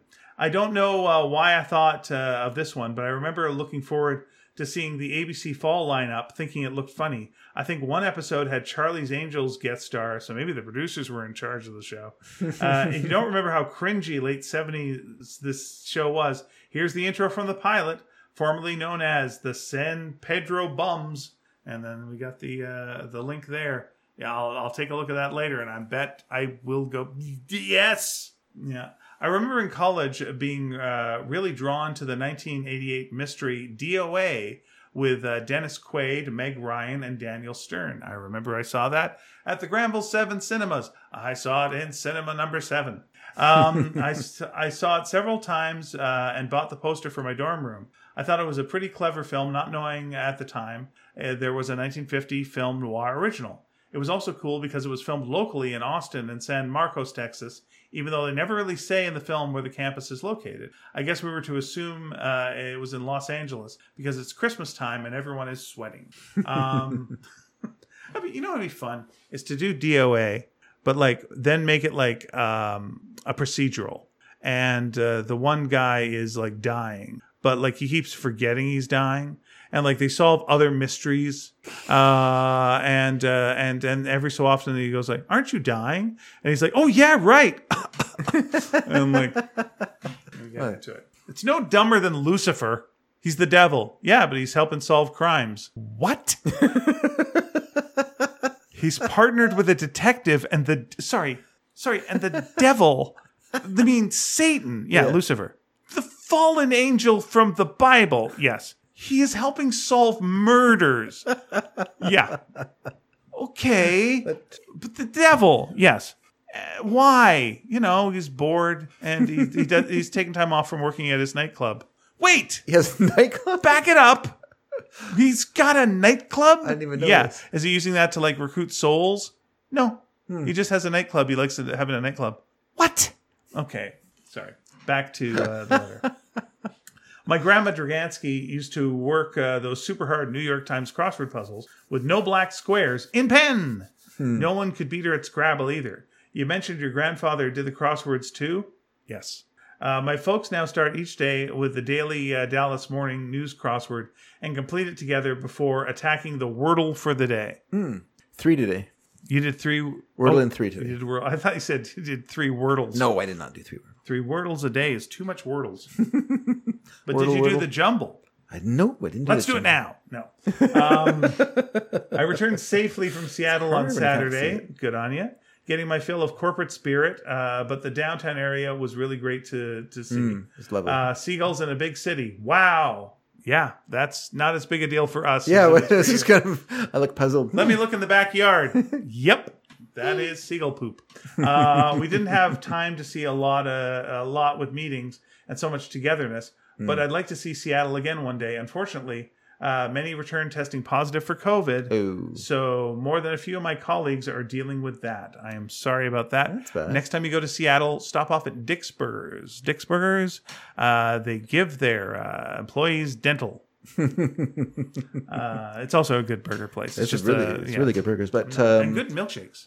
were you at the convention center, Ed? That's Yeah, my question. answer us. Were you? That's where they have the Emerald City Comic Con, just so you know. Yeah. We're right in the middle of a nasty ice storm down here. Yeah, why don't you come to the Emerald City Comic Con? Say hi. We're right in the middle of a nasty ice storm down here. Oh my And we've gosh. been working from home all week. We knew this was coming, so I stocked up beforehand. Now we're just waiting it out. Ian, I channeled my spirit comedian Oliver Hardy today and took a nice spill on the ice. Oh, brother. Oh no. I thought you'd like to know you're in good company. I went right backwards and landed on my ass with the back of my head bouncing off the driveway. Ooh, that sounds familiar. Glasses flew off and everything. I was hoping our back security camera caught it, but it was already shut off. It was spectacular. Up until today, the ice was that white, granular, crunchy type you could walk on, but this morning brought more rain and sleet and made everything super slick. Are you okay? How's your head? How you doing? You all right? No concussion? You all right? I'm concerned. Be careful. Don't mess around with that. You get anything weird, get that checked out, okay? Maybe next time I can bribe a pilot to fly me over the border and drop in on you guys. You know, that's just called buying a plane ticket. Not really a bribe situation. I could bribe a cab driver to take me to the airport. Yeah, just pay him. I'd love to try some White Spot. Until then, I'll just bore you here on the website. Good evening, blessed sneakers everywhere. Yeah, we will be happy to take you to White Spot. Never boring. Last week we tried to go to our regular White Spot, but we were recording on a Friday. Yeah. And so it was too busy. Oh, it's crazy. So we had to go to what we call Wacky White Spot. It's pretty good. Yeah, it wasn't as wacky as normal, but it was still a little Well, wacky. the waitress is pretty wacky. There was wackiness. Wackiness ensued. Server, sorry. The server. The person at the door was new, didn't know things. Didn't know things. Had to go. I think his name was Buzz. His name was Buzz. And Buzz, when he got it, and he had the beginnings of a mustache. Yeah. He's trying. He's got what I used to call a pube stash. Just kind of hanging there. And then we got there, and he's like, he gathered together the menus, and he looked like he was going to lead us. And he's like, oh, just 1 second. Then he kind of went and he sort of peered over the booths, looking around, and then he came back and goes, okay. And then we followed him over. Right. As in, like, are there any booths available and or any seats? And yeah, tons. Yes, Tons. lots of places to sit there. Tons and lots and all that. But you were really stuff. impressed by what you ate there. Yeah. You I were had, raving about like your a dinner. Wagyu burger or some such. Yeah. And which is Wagyu. not what you would have Yeah. at White Spot. And god damn, it was delicious. I was like, it made me mad. It was like, well, no, it can't be this good. It And then you had the pecan tart. was really, really good. I'm not going to have it this week, but it was really good. God damn it! Like, and here's the thing about White Spot. I expect a good, solid B- burger. Yeah. You throwing an A at me. Yeah. I'm going to expect too much, and now you've ruined it. Give me a B-. I'm good. Mm-hmm. I'm happy. Give me a cup of coffee that like tastes a little burned. And please have the server tell me excuses why I'm not getting that coffee. We put a pot on, and then the dog knocked it over, and What? Why is there a dog in the restaurant? The dog's technically the manager. He inherited. Okay, long story short, the owner left the dog the white spot in his will, and the only way that the dog can collect the white spot is if he manages the business, because he's got to be somewhere involved in the business. It's a long story, but it's just how white spot works. Anyway, how's it like working with the dog? What? How's it like working with the dog? Rough. Peter Ayers writes, "Hey fellas, a quick thank you for." Oh, by the way, this is the white spot where the dog would grate you at the door. He really would. We have been greeted by a child, like a very, very young child, who like was going to seat us. We're like, hello, like what? Why are you doing this? What is this? This makes no sense. Better than working in a chimney. That's right. Oh, you want some highballs? Let me see if I can find your table. Okay. Well, I can't because it's too high up. Could you lift me on your shoulders? Ashes, ashes, we all fall down. It's creepy when I sing it, right? Anyway, Peter Ayers writes, Hey, fellas. Wait, that's not what he sounds like. What a terrible voice for him. A quick thank you for all the various permutations of the show you've been floating on the Wi-Fi waves lately, particularly the Lost Sneaky Dragon we never heard, Thanks. in which you aired grievances, made shocking confessions, and finally settled those whose vintage chocolate bar was it debacle.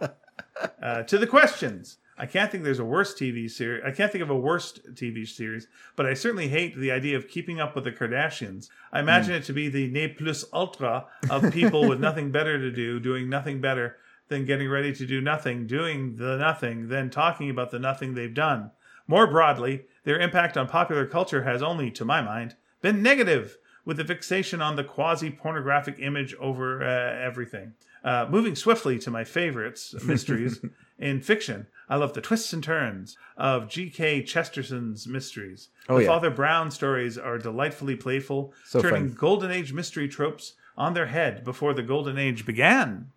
I have a special affection for the Club of Queer Trades and its constant surprises as a man happening on a field planted with pansies spelling out his death sentence in giant letters. The Man Who Was Thursday is perhaps his slipperiest mystery, with a plot which turns inside out so many times, it finally dissolves into metaphysics, the great mystery of mankind. Yeah, it's one of those books where it starts off with like it's so gripping when it begins, and then it's your grasp of it starts to leave you at some point in the book, and you're just kind of like, I'm just floating on air now. I have no idea what's going on anymore. All right. We're coming up on a word that I have read many times. Okay. But I don't know how to pronounce. Okay. I didn't actually read Peter's letter. It came so late in the day. Very so good. I'm enjoying I'm just it. saying there's a word that I'm going to say Doing it. wrong. I just want to point out I'm a huge GK. Remember I was talking about being in the stacks last week on the show when I was talking about... And what was great about the Not stacks... to be confused with the potato chip. That's right, or the record label. Yeah.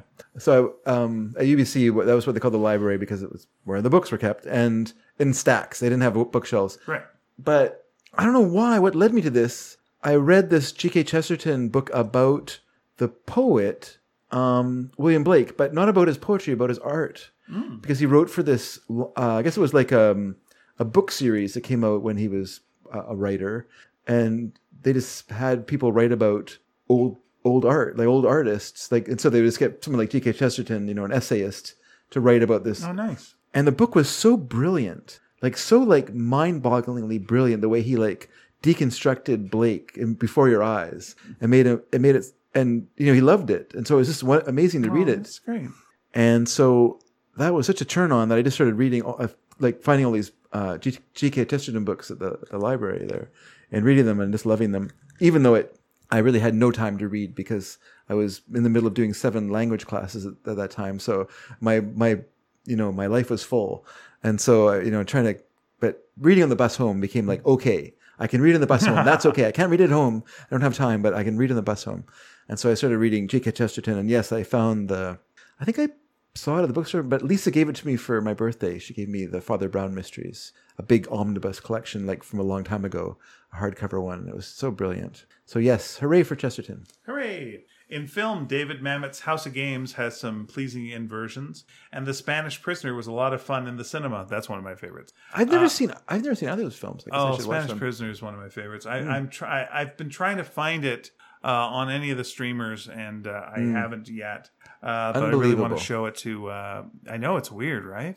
Not really. It's that's how streaming is. You can't find things. Yeah. Yeah, there was a. I'll tell you something. There's places you can go to find stuff, but I'll send you. I see what you're saying. I'll send you a link.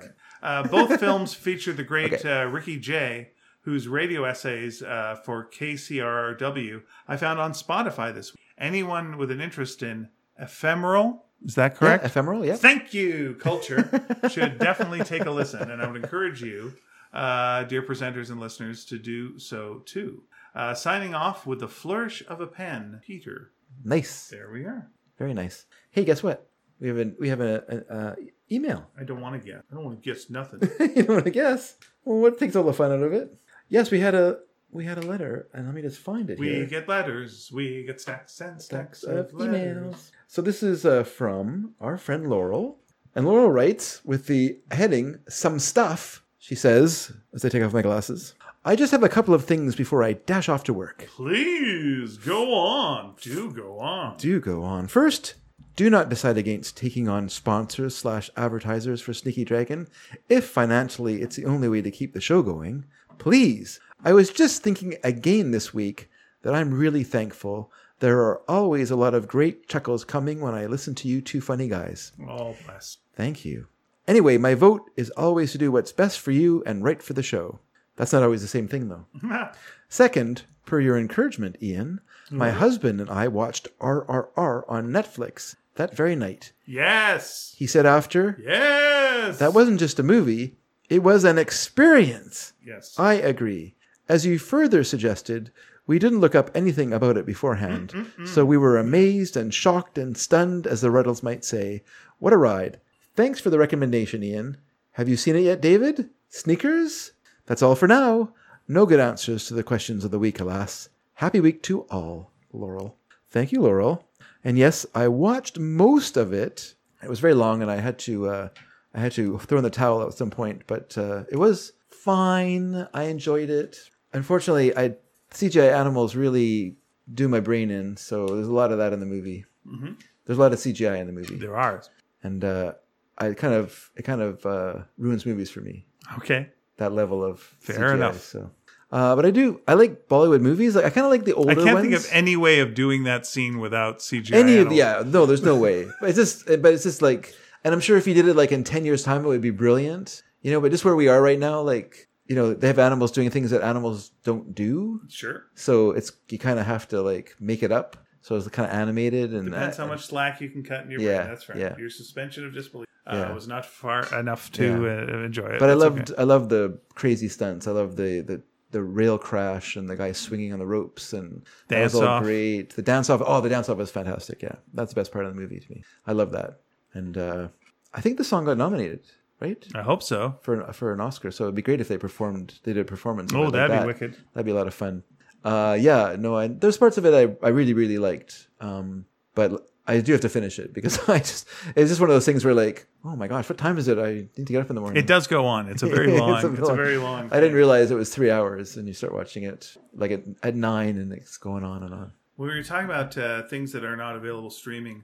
Tarek Davis, who's a co-host of the Amber, or like the sort of sidekick announcer of the Amber Ruffin Show. Okay. He Yes. posted a thing today that was interesting, which was he discovered this show called Fallen Angels Okay. that was basically like black versions of film noir Oh, okay. stories. And it came out Yeah. like in either the early 90s or like late 80s. Okay. And they're all like so good apparently, but you can't find them anywhere. Yeah. Except YouTube. They're on mostly Yeah. on Yeah. YouTube. Yeah. But it's Danny Glover who's in Lethal Weapon, right? Mm-hmm. Okay, I was confused. Yeah.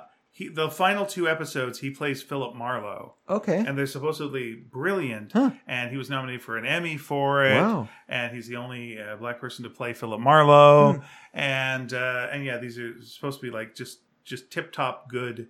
Fallen Angels. But you can't find them anywhere. And to the point where you can't find the final episode Yeah. even on YouTube. Yeah. Like, that's just completely gone. Oh, And it was wow, like that's an bad. Emmy-nominated performance. They're Yeah. just like, nope.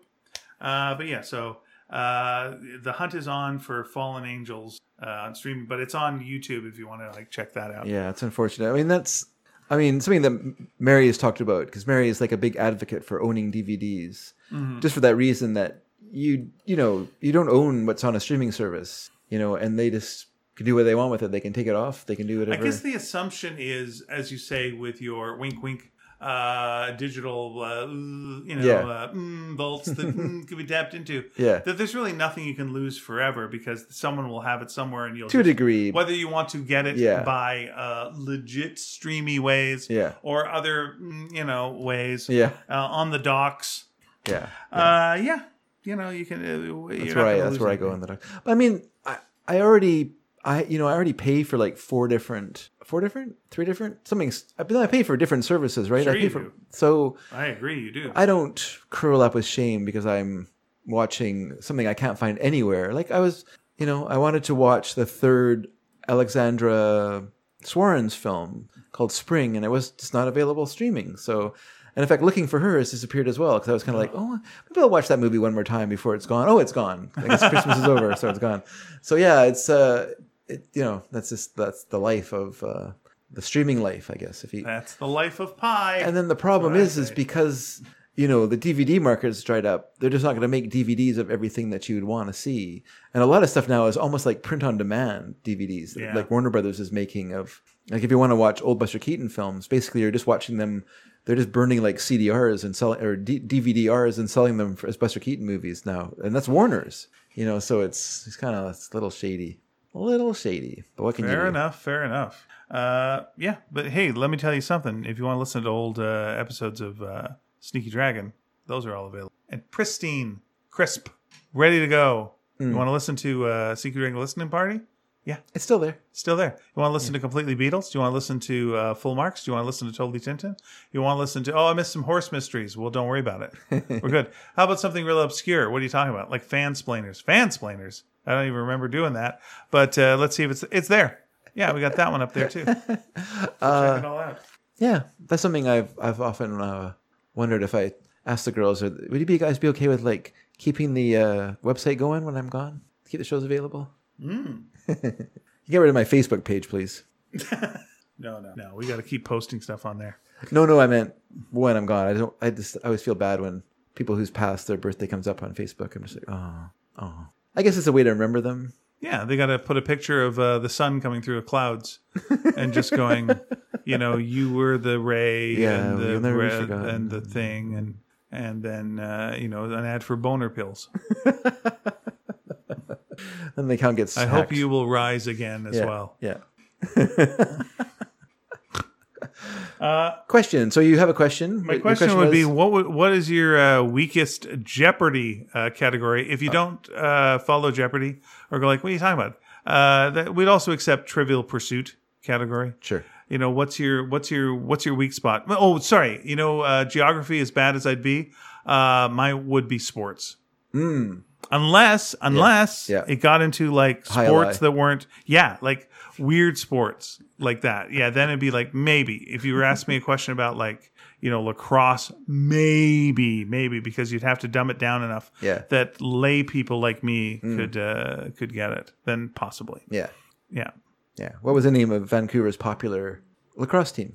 The Ball Boys. Salmon Bellies. Anyway, which is true. Yeah, my question is, you know what? We were talking last week about complaint department. Hey, I used to host that for a little while. I don't remember that. If you told me, Yeah. hey Ian, you hosted that for 3 years, I'd go, yeah. And if you told me, hey Ian, you hosted that for 3 months, I'd go, yeah, that makes sense too. Both make equal amounts of sense to me. How long did you host it for? I have no fucking idea. There's no way to know.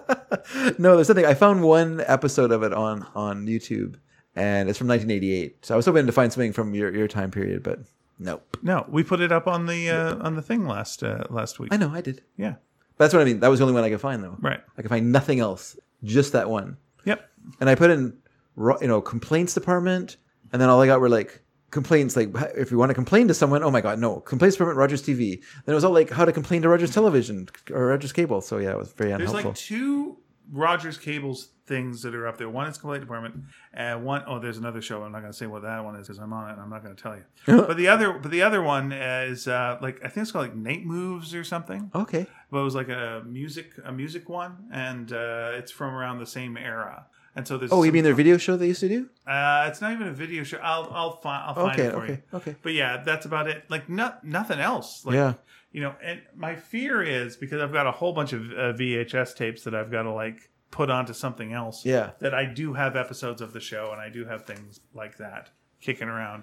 And What was the video show called that was on? Was it Soundproof? Okay, one second. Is that what it was? Yeah, this might be what it was. Night Move might be something else. I think Was CBC. Nightlines was CBC, Yeah. with David Wisdom. Okay. Sorry, I was looking at like Rogers Cable Soundproof, and then there's just things about how to fix your sound issues. Yeah, that's the thing. But I know that they were going to bulk erase everything, and Nardwuar bought the videotapes. Oh, good on them. So I was hoping that they would appear. I wish that known about that with us. Yeah. People tell you. That'd be helpful. Yeah. What's Nardwuar doing? He's still doing his interviews and stuff, Doing isn't he? his interviews? Yeah, Good on him. yeah. Okay. He's very immersed in the hip hop world. That seems to be the musicians that took the biggest liking to him as a thing. Because I think he was a delightful surprise. yeah, and I think they were really. I was reading an article about it. There, the guy was saying like hip hop musicians tend to be more interested in the history of the music and stuff like that, whereas a lot of rock musicians are very much now orientated. Oh, it was called Night Dreams. Oh, okay. NITEDREEMS. What a terrible way to spell that. I don't remember that. Well, I never had Rogers anyway. I was a North Delta kid, so we had Delta cable. Okay, well, I'm sending it. All right, And, I'll you'll give it a listen. Oh, yeah. Or no. Yeah. Anyway, so yeah, I was thinking about complaints department. So what I thought would be kind of fun is our question is, what's your complaint? Okay. Send us your complaint. Do you want to revive Complaint Department? I want to revive. We'll do a one-time only Sneaky Dragon complaint department next episode. So let us know your complaint, everyone. Okay. I want big. What's the word I'm looking for? Big participation in this. Okay. We're calling So for. you're like, I want big complaints. This is a call to participation, everyone. Okay. Time Do to you guys act. know what participation is? Do you? Okay, look it up. Look it up. We all had to do a flexed arm hang because of it. You know what? I'm going to give you another clip here. Oh, That this is not the way that people promote fitness nowadays. no. But Participation had a little ad that was called "Fat into Fit," and our friend David Fine directed it. There you go. So yeah, do you know the ad I'm Yep, talking I about? do. Yeah, I've seen it. I am familiar with it, but perhaps our listeners aren't. it played a lot, It may show up on our website. and if it doesn't, that's because Dave went no. Steve forgot because he was rushing to get it done. If I get this finished, I can go have dinner. Mm-hmm. That's often my thought. Sounds good. But speaking of dinner, we should go get some dinner. Let's do that. So everyone, hey, how do you contact us? That's what everyone out there is asking because they've never done it before, right? So here, we want your complaints for next week. We want you to send them to us via these following methods. You can.